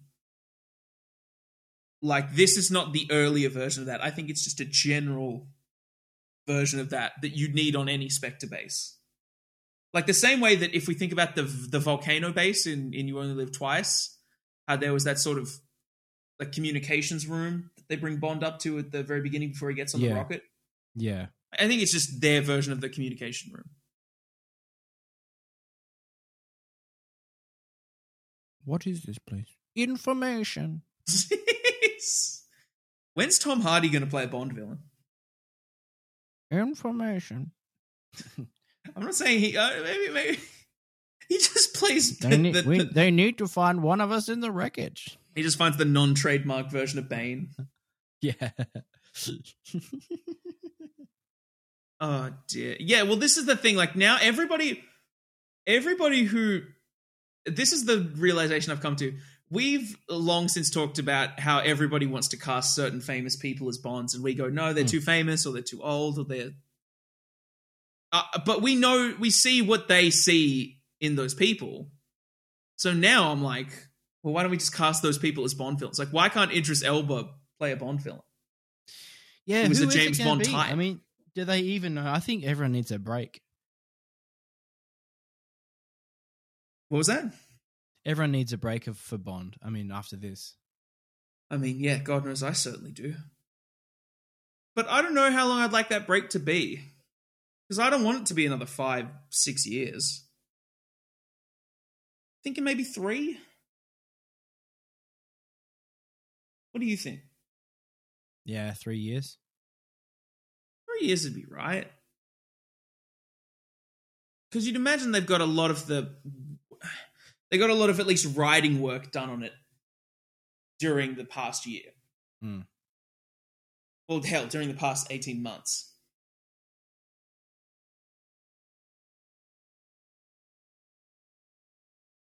It's just me, or is Dan walking funny? Can you?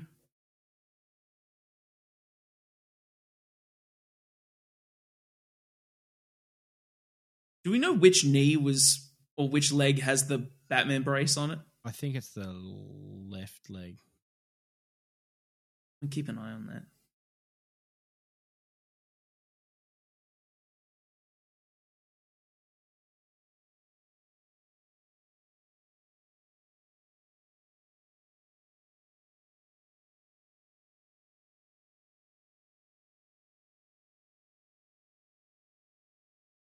See, again... It's a bit too much, isn't it? It's too similar to the conversation, in like essence, to the conversation that Mr. White, M, and Bond have in the beginning of Quantum of Solace. Like, there's only so many times I can hear, you had no idea our secret organization existed? Well, that's just, oh boy, we're doing big things. Like, we know, that's sort of been on the cards for the past few movies.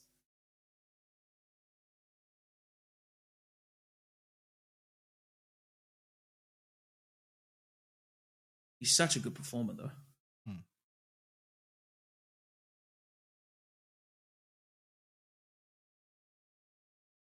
Like, there's elements of this that it's like, see the Emperor in Rise of Skywalker.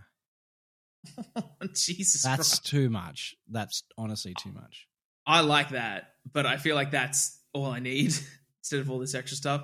I like the and again, like I was going to say, the author of all your pain line, I like, but I think we just get way more than... Again, it's like a shitty reference. Like, they just have to tack on more, as if we haven't already got the point. Some people have a complaint about this scene that I'll talk about when it's over, or this specific part of it.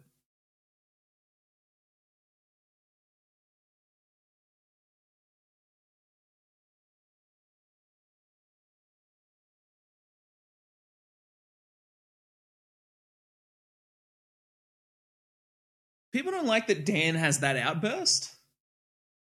Why? But it's just that... That's Dan. He knows... He's like, his Bond does that. It's like, yeah, I've never understood why everybody was suddenly like, oh, it's a bit much. I'm like, really? That's what you singled out as being too much in this whole movie?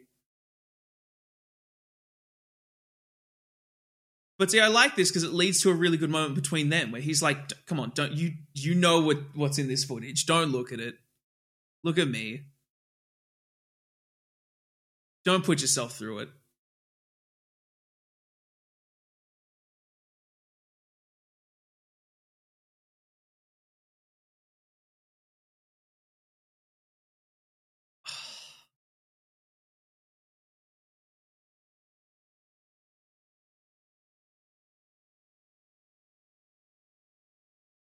It's fucking so good.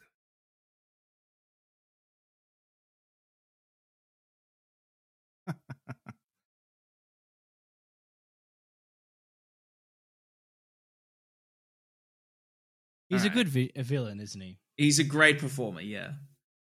But fucking hell, if I'm gonna get upset when I see this fucking cat. Because this is like the quintessential that's too much. Yep, lizard on the window. Yeah, sure, we're in the desert. That's cool. What the fuck are we doing here? Why the fuck?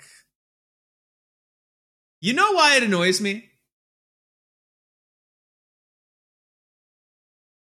Why? Because why is that cat here right now? In the very... Is it for the fans? It's actually, literally like the giveaway for the fans. But a giveaway that is like... What? And the grey suit. Is it actually... Well, I mean, look, basically, we're arguing that this is a Hideo Kojima project. And you know how he loves fan service. Yeah. That is true. No, all right. Well, fan service is such a hot button topic because there's a difference between like making a product that can be enjoyed by fans that is good, and then there's just doing something that only a fan will enjoy and recognize. Like, if James Bond throws his hat on a coat rack in a new movie, that's, yeah, technically fan service, but it's not detracting from the film. Provided there's not a whole scene where they stop and explain, wow, James, you're really good at throwing hats on coats. I mean, hats on racks. He's like, yes, I've been doing it for many years. That's egregious. This is such a whole thing. Like, yeah. This is so needless. This is, like I said, it's this whole thing of this film is trying so hard to be a James Bond film. Yeah. A classic James Bond film. Yeah, I don't know, because I like the concept of a torture scene at this point. I don't know. And like the machinations of the torture this time are, I don't know. I feel like you only need one. Wait. We're all asking this. Has literally Madeline Swan. We're all asking the same question. Why are you doing this? Why are you giving us this vintage shit? Yeah. Because I'm a trademark, dear. I'm a trademark. I have to do what I am told. Have literally any of the other screen Bonds been tortured apart from Dan, Pierce in the North Korean jail, and Sean in the wellness center? I don't know. I don't think so. I think that's it. Yeah. Like, it's such a... It's not like a... I want to say quintessential because it's not... There's a difference between Bond being tortured and then Bond having to get out of a really prickly situation that I think... And I just hate that it's all about the fact that he feel like he wasn't loved. Yeah, holy fuck, let's not. As a son. And that's yeah. it. And that's where this film really falls apart. Let's spear that fish right now. Right before he says the trademark. You ever seen... We've seen Austin Powers Goldmember? Yeah. Yes. They do, for a joke, the reveal that Austin Powers and Dr. Evil have been brothers the whole time. Yeah. As a joke. but as like a concept. And yet it only took 13 years for James Bond actual to do it. Yeah. Here's the big reveal.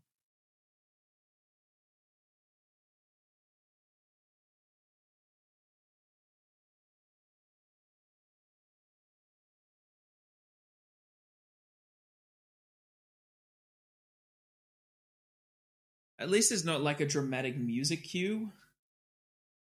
So that would have been fucking.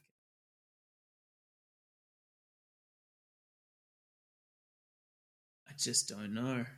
It's a bit sad. Like, it could have been so compelling. They could have treated this with so much less grandioseness. Like, it just feels unearned, like the Emperor in the episode 9. Yeah. Oh my god! Can you imagine if M walked into an office and said somehow Blofeld returned from out of the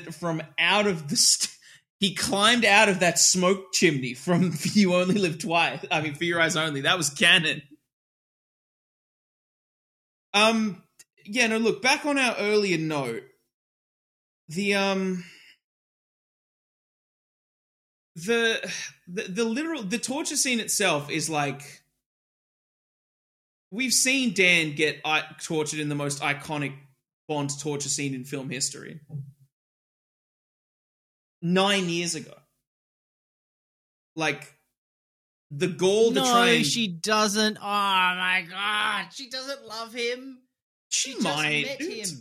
It's semantics at this point, and honestly. They fucked on the train. Yeah. This is where... Oh, my God. I know I'm going to say it again. Oh, my God. It's a bit much. Here we go. Again.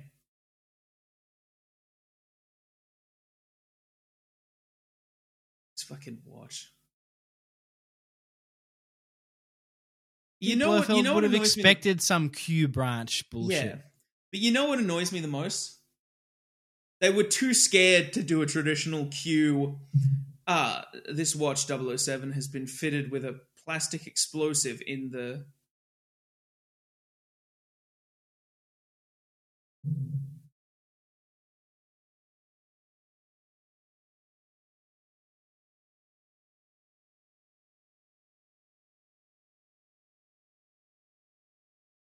That's not the look.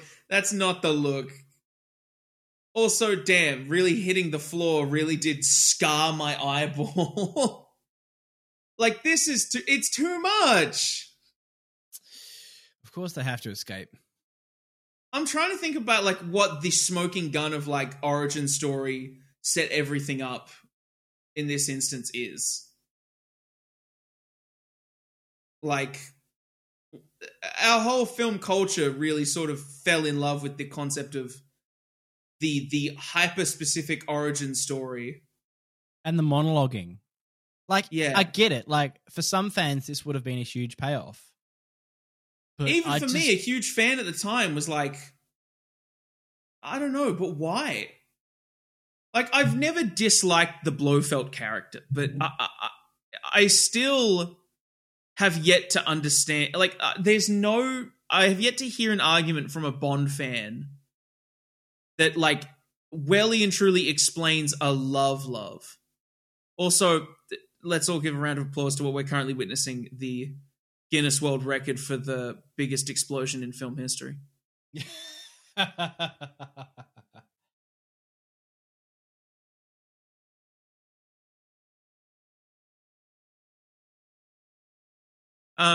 Yeah, I have no idea why people, like, fervorishly love him. Like, I understand why people love the Joker. There are so many scenes and there's so much material of, like, the Joker being an exceptional character that I understand why so many fucking Reddit weirdos freak out over him. But there's just not that. No, there's not that. Nothing lands with him. No, that's right. Nothing lands. The closest you That's get... a beautiful shot. It's a great shot. I gotta say, this film is expertly shot. Yeah. I'm not sure if I've said that already. See, that's a bit of fan service that is not goddamn shoved in anybody's face. The Hildebrand logo on the door. Yeah. Which doesn't even really work because it's in reference to the name of a Ian Fleming short story, the Hildebrand Rarity. Not even like it's a weird like pawn shop or collection store. See, now I love this because I love it. Carries over one of my favorite elements from Skyfall, of Sam Mendes challenging himself to find cinematic ways to shoot London. Yeah. And oh boy, do I think it succeeds. From here, this film gets better. I think it's good. I think it's good. I think it's a good wraps it up. Like I think it's a little overlong. It really takes some. Yeah, it takes some missteps with Blofeld, which sort of. But from here, I think we really get this great, like, okay, cool. Now we've got to save the day. Yeah. It's fine. Yeah. Yeah. What was I going to say? He can just hack into the system. Yeah. Yeah. Why didn't he do that already? It's great. See, this is what I want to give what I want to give Léa Seydoux in the movie credit for. That look in her eyes of just being like, yeah, this is the part I hated about my father. Yes. This is the part I hate about this job. I can't hang around this.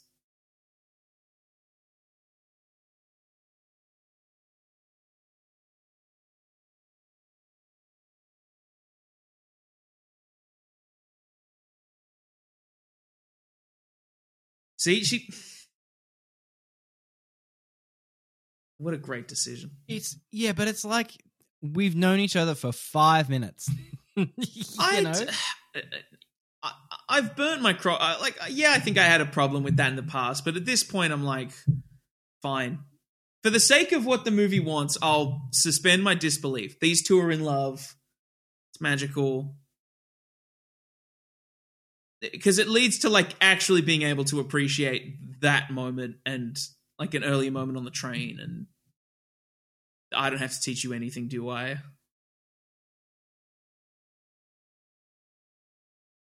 See, this I really like because I love the MI6 team being in on the action. Oh, but what if? But what if I can help? See, they got to have this cutaway. No, that's the cutaway of her being like, is somebody following me? Because she's about to get kidnapped. Oh, that's right. Taken to MI6 to be stringed up. What do you think C's password was? I'm a fucking cunt.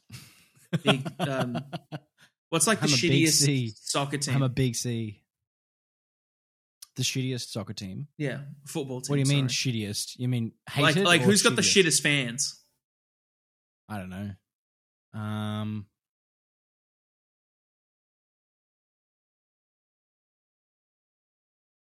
Damn, is that a precursor to the Mission Impossible Fallout underground tunnel truck sequence? Make you think? Shout out to M getting away here.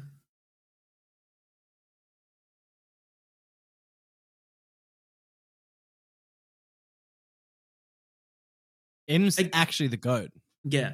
I love the fact that Ray finds M is action orientated.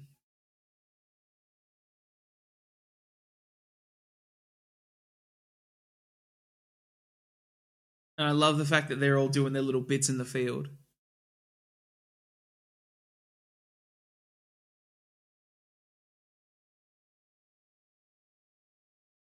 Look at that. He's strapped. He had the strap. He had the glicky. He was ready to go. M's prepared.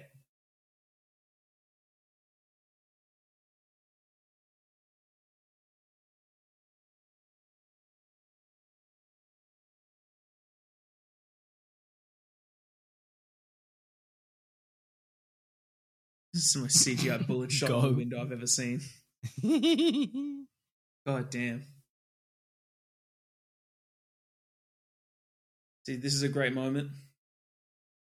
Oh yeah, this is what I don't understand. So they want him Don't to put a gun near him. M wants him trapped in the building anyway. What were they going to do? Were they just going to put him in the foyer and then unbag him and then leave? Like, yeah, it's a bit weird. I mean, I understand because it puts the action in Bond's hands by him. I don't know.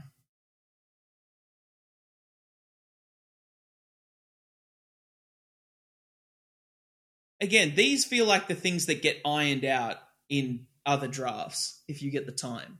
Yeah, that's right. And I don't. Was this a bit too? Was it a bit rushed? No, not to my knowledge. Quite the opposite. Okay. You know, they took their time after Skyfall to get the lawsuit sorted with the McClory estate, get the rights to Spectre. Script only had a there's a credited scriptwriter, Jez Butterworth, who's a British playwright, I believe. Who Sam Mendes worked with on the West End is the name of like England's equivalent of Broadway, right? Yeah, kind of.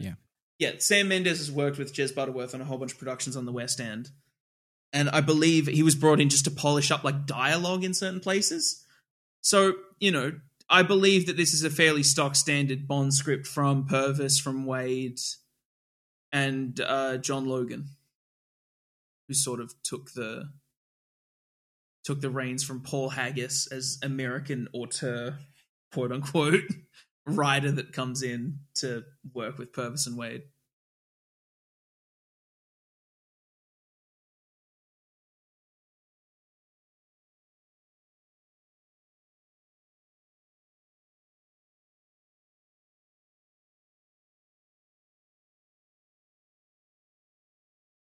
I think that'd hold up in court, but whatever. No, that's right. And I really wish, not to sort of give away the dramatic beat coming up, but I wish they'd played a little bit more of the. At least they'd done a little bit more to, I don't know, pay a little bit of homage to the incredible "I know where you keep your gun" moment from Casino. Yeah, that would have been great. I don't know how they do it without him just going, I know where you keep your gun. The same thing. I still think that's my favorite scene in a James Bond film. Yeah. It's the best opening of like, well, there's some pretty belter openings, but.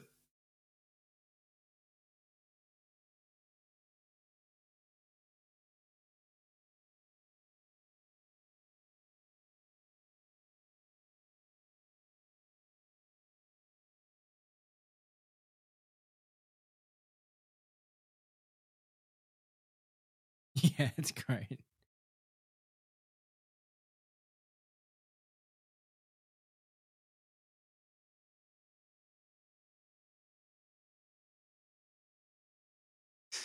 I mean, it would have been funny if he was just like, shot, and now we know what C stands for. Cocksucker. Bang! Like, yeah, except that there's nothing wrong with being a cocksucker. Yeah. Dominic Fitzgerald. No, you know what I mean. Oh, come on. Don't do me like that. He gets to hardball you again. Yet again. God damn it. Nothing wrong with having softballs either. Cha-ching. Oh. Got him. Oof. What was I going to say? I had a really intense note that they pulled those Bond as the target things from whatchamacallit, from the Spectre, from the Skyfall opening sequence. Yeah, that's great. Love that. so much intentional placement. Wow, I wonder where Spectre found all these promotional photos that. Everybody's got a great photo. It's not even like.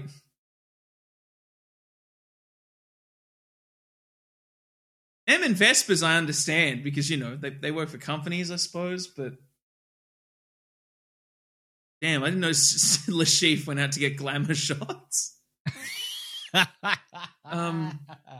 It's all a bit circus, isn't it? Yeah, see, I like this whole maze, and I like the whole...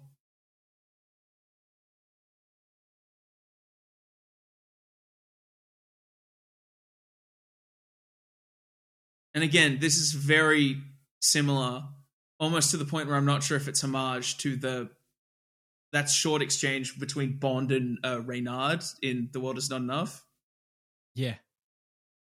Again, all he did was get forced back and hit the floor. I understand the force of an explosion knocked him off his chair and onto the floor, but there is a blood splatter effect when his head hits the floor, and I gotta wonder...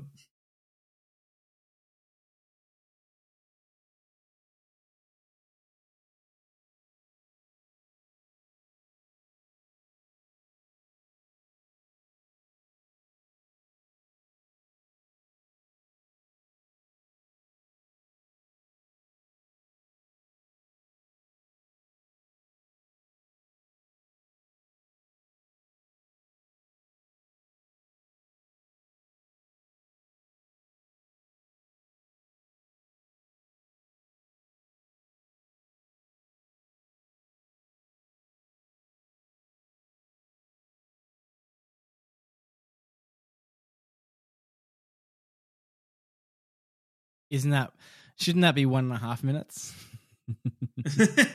I just think it's set a time for 6 minutes. Yeah. Fuck, that'd be good. Yeah, he should have said it for 6 minutes, but it's actually 3. Yeah.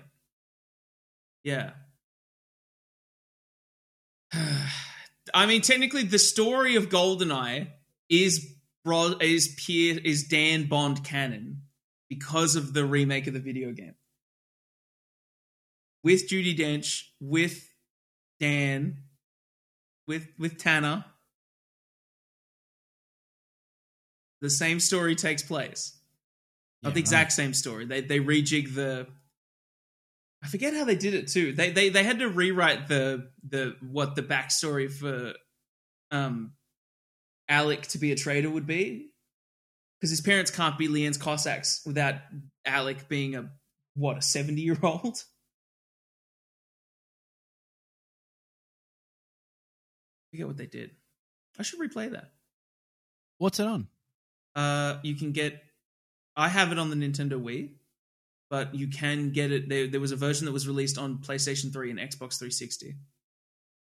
Cute. Don't know if it'd be easy to find, but... You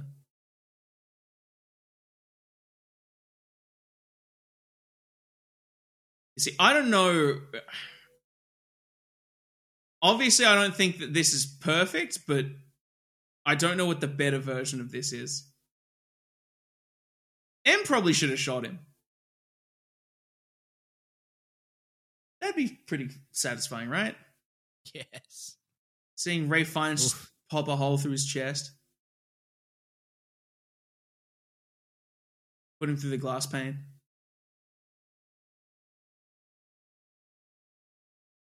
Maybe his hands were real slippery. I think it's fascinating how big MI6 is. Yeah. I mean, again, massive building in Vauxhall Place.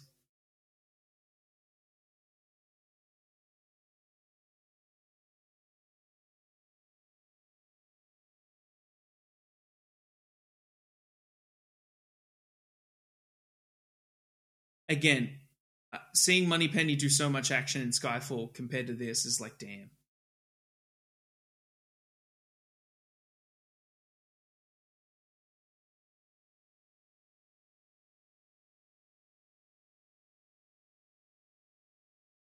It's like that moment where even though she's decided to do desk work, she has that great moment where at the whatchamacallit, the not like M's trial, but the hearing, the government inquiry, the hearings. Where, yeah. Where Bond kicks her the gun and she suddenly just switches back into mode. I feel like that would have been great here somewhere where she has that moment to sort of kick back into fieldwork mode for a moment. Maybe she'll get that in No Time to Die. Who knows? Who knows? It is a bit of an exhausting 2 and a bit hours, this film. 2.5 hours. Yeah. I know it really needs to trim the fat. It was the longest Bond film as of until now. Like, because it only beats Majesty's by a minute, and Majesty's only beats Casino Royale by 2 minutes.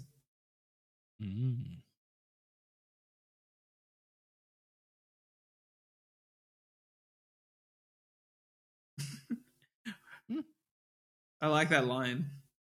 I like that line because it doesn't feel like it feels like the least trademarky thing he could have said. I love that practical effect too.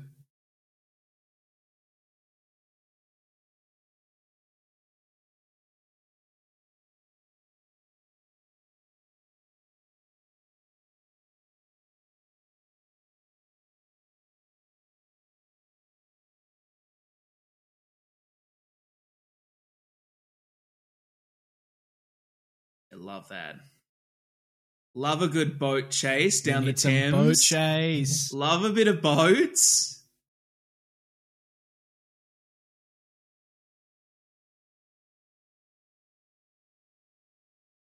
Wonder if anybody's ever beaten the Hind D mission in Metal Gear with a pistol. Is it possible, you reckon? I don't know. It's pretty hard. You really need a rocket launcher. Yeah. It's quite a challenge. See, that's what Bond should have got, the rocket launcher, bro. He should have. I love that. I will say, unapologetically, I love that bit of the music cue where they ratchet up that high note. Like, it's like a Michael Giacchino Incredibles, like, high note on the Bond theme.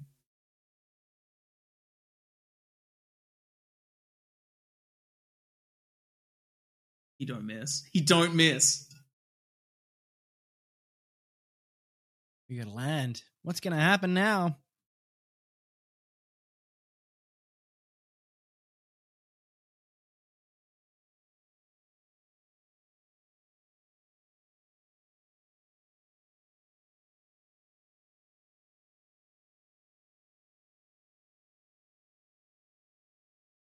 See, again, what if he just didn't get the scar before their encounter? What if he got it here in the helicopter crash? That'd be a bit more fitting.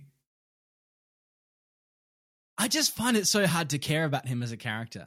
Yeah, because all he's done is just go, I'm in charge of everything. And I've been in charge the whole time. Yep. Oh no, my helicopter. That's it. Like, we really haven't seen him do anything evil.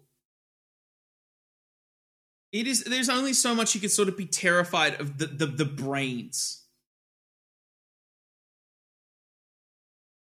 Like, I'm trying to think of, like, I don't know. I'm trying to think of, like, I think Telly Savalas is the best Blofeld, but I don't know why. Because, again, Blofelds really haven't given me a reason to love them. No. Like, the Donald Pleasant... No, actually, the Donald Pleasance one probably is the best. Because he gets to do the most.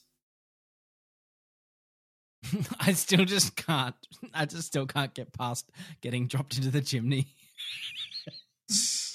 Yeah, that guy. That guy and his delicatessen. Again, I had to look up a reason for that line. Have you know what I'm talking about in For Your Eyes Only, when he's got the fake Blofeld by the helicopter and he's like begging, he's like, Mr. Bond, please, we can do a deal. At some point he goes, I'll buy you a delicatessen in stainless steel. Oh my god. And apparently Cubby Broccoli explained it, it's like a mafia thing, but it's like, you don't have enough time to make that come across, Cubby. Oh. It wasn't a good idea. At least this is not the worst ever. Some people really don't like this because people are like, oh, Bond would definitely shoot Blofeld. But I think it's so good for, like, it makes perfect sense for Dan, where he's at now, the progression of this film. Because, like, I think he knows there's no ultimate harm in not killing Blofeld here. Like, even if he supposedly breaks out of MI6 custody, like, I'll be around. I'm not going anywhere. Or there'll be another 00 to do it. Like,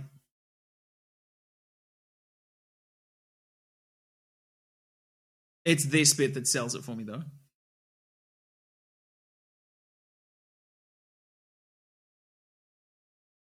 And the blocking of it is only just sort of dawning on me why it's... No, it isn't. I'm sure I've picked up on that before. But the choosing Madeline over M. And then specifically...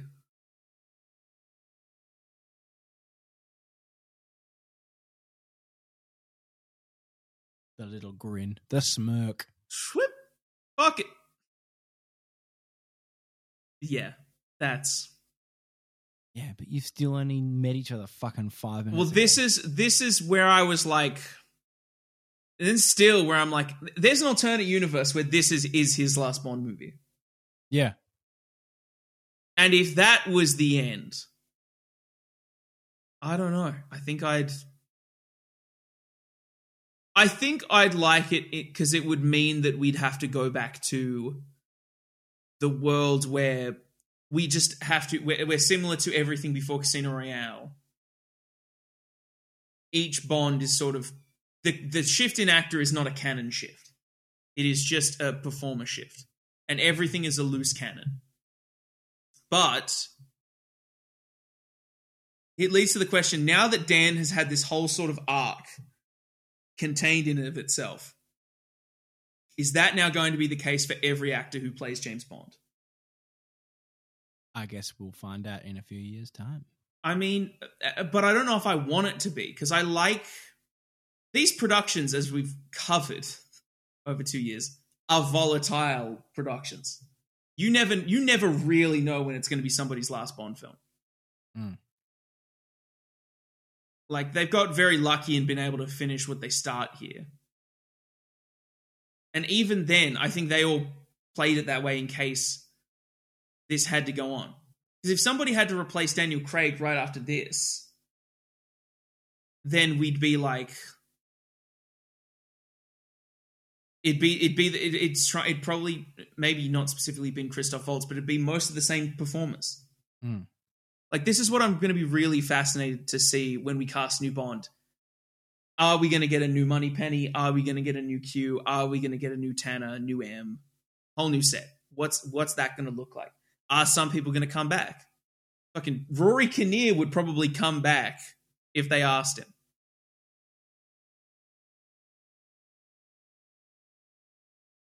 You know what's funny about this? What? In the scripts, in the first draft. I have the first draft of this script. Pre-Jez Butterworth. Mostly Purvis and Wade. Those fuckers wrote Bond to say, we have all the time in the world, as he drives off there. No. And they cut it like geniuses. Like geniuses. Because who the fuck would let him say that there? Well, ladies and gentlemen, if you've come with us this far, you know that this is it. We did it. We watched and reviewed every single James Bond film. We did. Well, not every single one yet. Yeah, well, on Thursday. Look forward to the penultimate episode of our Bond series next Tuesday. No, that is the ultimate. Oh, the ultimate. Yeah, the ultimate. Yeah. Thank you for sitting through our penultimate episode of the. We hope you've enjoyed Spectre more as a result through us. Because God knows I've enjoyed it more than if I was just sitting on my couch.